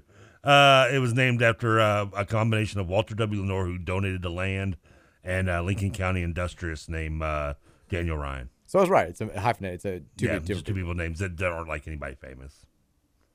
Very disappointing. I'm glad you spent that much time looking at it. No, I hope we kicked their butt. We'll see you on 2 Sundays, Lenore and Ryan. Texture says, it's a self-fulfilling prophecy. If you ignore watching things with newer people, how will you ever learn who new people are? Broaden your horizons, TK. What do you mean? It's about how you, like, whenever you see talk shows, you like don't know any of the people. Well, yeah, I mean, that's the selling point, though, is you put people out there that people know. But you're never going to know anybody new if you never like watch anything new. Is his point. I mean, I guess, sure. I mean, if you're like that guy, that's like the chicken and the egg argument of like I don't like meeting I don't like talking to strangers. Well, then how are you gonna meet anybody new? It's not really a chicken and egg argument. It's just pretty straightforward. Like you don't watch anything new or listen to anything new, so you're not going to know any of the new people. But maybe that's a good thing. I mean, maybe, but also you can't be like, I don't know. You can't be surprised when you look at my life a show. would better if I actually like watched Megan Thee Stallion like crap. I mean, no. You don't know that. How would you know? I mean, I've seen her one rap and it sucked. But you're not going to know any people. Like, his whole point is when you're like, oh, I don't know any of these people. They suck. You have no idea. You've never watched them. Well, I don't know who I don't know them. I'm not going to say they suck, but I'm just saying I don't know. Well, you did just say we need to get better people on. Well, more noticeable people, yeah. But you don't notice them because you don't pay any attention to anything that's happened post 2002. That's not. First of all, it's way not true. You're 2002, really? Kind of, yeah. Really? Music? Yes, I can name tons of people in the last 21 years. Well, you can name, but you do like them. Well, if I can name them, which means I've listened to them, it doesn't mean I don't have to like them. But you don't like anything post 2002. That's that's not my fault. Okay. I'm just saying you act like just because I know them, I have to like them. I can know them and still think they suck. But you don't know a lot of people. Was your whole point? Well, there's a lot of them I don't know. I mean, but some I do. I mean, I didn't know who Little Baby was. You didn't know Da Baby. Either. I don't know who Dat Baby is either. Da Baby, Little Baby, but you know Bad Baby now. That's the Catch Me Outside person, right? Yes. Catch Me Outside girl. That's the one that stuck. Yeah. Bad Baby. And I know that is, and you know what? It's stupid. Well, that is stupid. Okay. But she's also not going to be on any talk shows anytime soon. Thank God. Texas shows the Pitt receiver transfer showing up at Louisville before this Saturday. Also, now Pitt is guaranteed to throw all over us. Again, we speak things into existence. Yeah, they weren't throw over us anyway. Yeah. Oh, you know Slovis is going to have like 400 yards passing. Probably. He's going to have it's going to be the best he's looked since his freshman year at USC. Texas, does Trevor know who Ezra Cornell or Leland Stanford were? Well, one of them's a Ivy League school, I believe. But Cornell. Cornell, yeah. But the person. Is that not who Cornell's named after? Ezra Cornell? Ezra Cornell is. And then Leland Stanford's who Stanford's named after. Okay. Yeah. He just was asking if you knew who they were. Oh, no, not a clue. Am I supposed to? Texas says Naylor Boomerang. You say Ezra, I think better than Ezra. I do too. That's my mind kind of went. Oh, what was the last text? I'm sorry, I talked over you. Oh, the Naylor guy got struck out. The guy who did the rocking the baby to Garrett Cole, did. and all these kids are like just doing it right to him as he walks the dugout back. You know what? It's kind of what you deserve, dude. Turnabout's fair play. Yeah, you're gonna mock them. Don't get mad when you get mocked right back. So we had that conversation. I guess it was yesterday. And when I got in the car, there was national radio on, and they were having the exact same conversation. It was like, I like bat flipping, I like all this stuff, but this felt a little bit much to me. I was like, thank you. I don't feel like that old for saying that. You're like jogging in place. Gotta get those legs loose. By the way, the pitcher for Cleveland right now is wearing 99. That's like sacrilegious to me. Why? That's Ricky Vaughn's number. Oh, who cares? He's number 99. His name's not Vaughn, is it? It's fine. The number should be retired. But the national people were on our side. Like they thought that it was just maybe they should be. Maybe tone it down a little bit if you're, especially the circumstance. Listen, I'm all in favor of a good laugh when someone gives you when you give somebody the bird. But you don't do it when you're running. I mean, there's a line to draw. And also, like, he's Garrett Cole and you're Josh Naylor. Like, you're a whatever player for the Guardians. Naylor barely knew her. You're like a 240 hitter who was 111 off of him, and it just tied the game in the fourth inning. Like, maybe tone it down a little bit. We've got tonight. We got this game. Care to venture a prediction now? The Yankees threatening again to score. They're up 4-1 here in the middle of the game. Our predictions from last night when the game didn't We both happen? picked the Yankees. Yeah, we did. Yeah. So we got NLCS Game 1 tonight. I believe the first pitch is at 8:37, 8:03. I take it back. Phillies on the road taking on the Padres. FS1. Who you got? Game 1. Zach Wheeler versus Yu Darvish. First of all, why does baseball always use random times for their starts? It's TBS. No other sport does 03 or 37. College basketball does. Do they? And college football. I always notice on the game notes, it's like tip-off is 7:01 and the kickoff is 12:32. I mean, he just says 7 and they push. But anyway, Zach Wheeler plays for the Phillies, right? Yes. I got him in fantasy baseball. I'm taking the Phillies and Zach Wheeler. I'm going Pods. Yu Darvish holds the line. He darn it sucked for me 2 years ago. Well, he's going to be great tonight. It's the year he signed with Texas and he was horrible. We also have NBA tonight, opening night in the league. The big game, God. 10 o'clock TNT. I guess 2 big games tonight. 10 o'clock TNT. Lakers on the road taking on the reigning world champion Warriors. Who you got? I'm watching it. God, please let Draymond punch somebody in the game. The only reason they're both watching it. I'm taking... let's take the Warriors. I don't know. I'm taking whoever doesn't have to actually sit through that crap. I'm taking the Lakers. I think it's going to be weird stuff happening on opening night. I think they take game 1. More importantly, there's something of entertaining value. Oh, yeah, you're wrestling. Does Orange Cassidy become a double champion tonight? No. He falls short. They fall short. He and the friends. Best friends. Best friends. He and the best friends. One of them from Kentucky, from Murray, Chuck Taylor. Well, now they're definitely going to lose. He and the best friends fall short, but he remains the Intercontinental or All-Atlantic champion. He brings it home. Keeps it home. We'll get you a replica All-Atlantic belt. He didn't lose the title if he loses tonight, though. No. Good. This is strictly a trios belt title. There you go.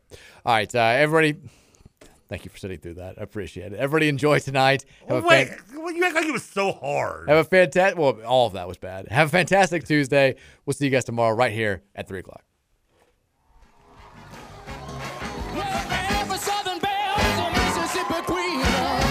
Mississippi down to New Orleans. I said,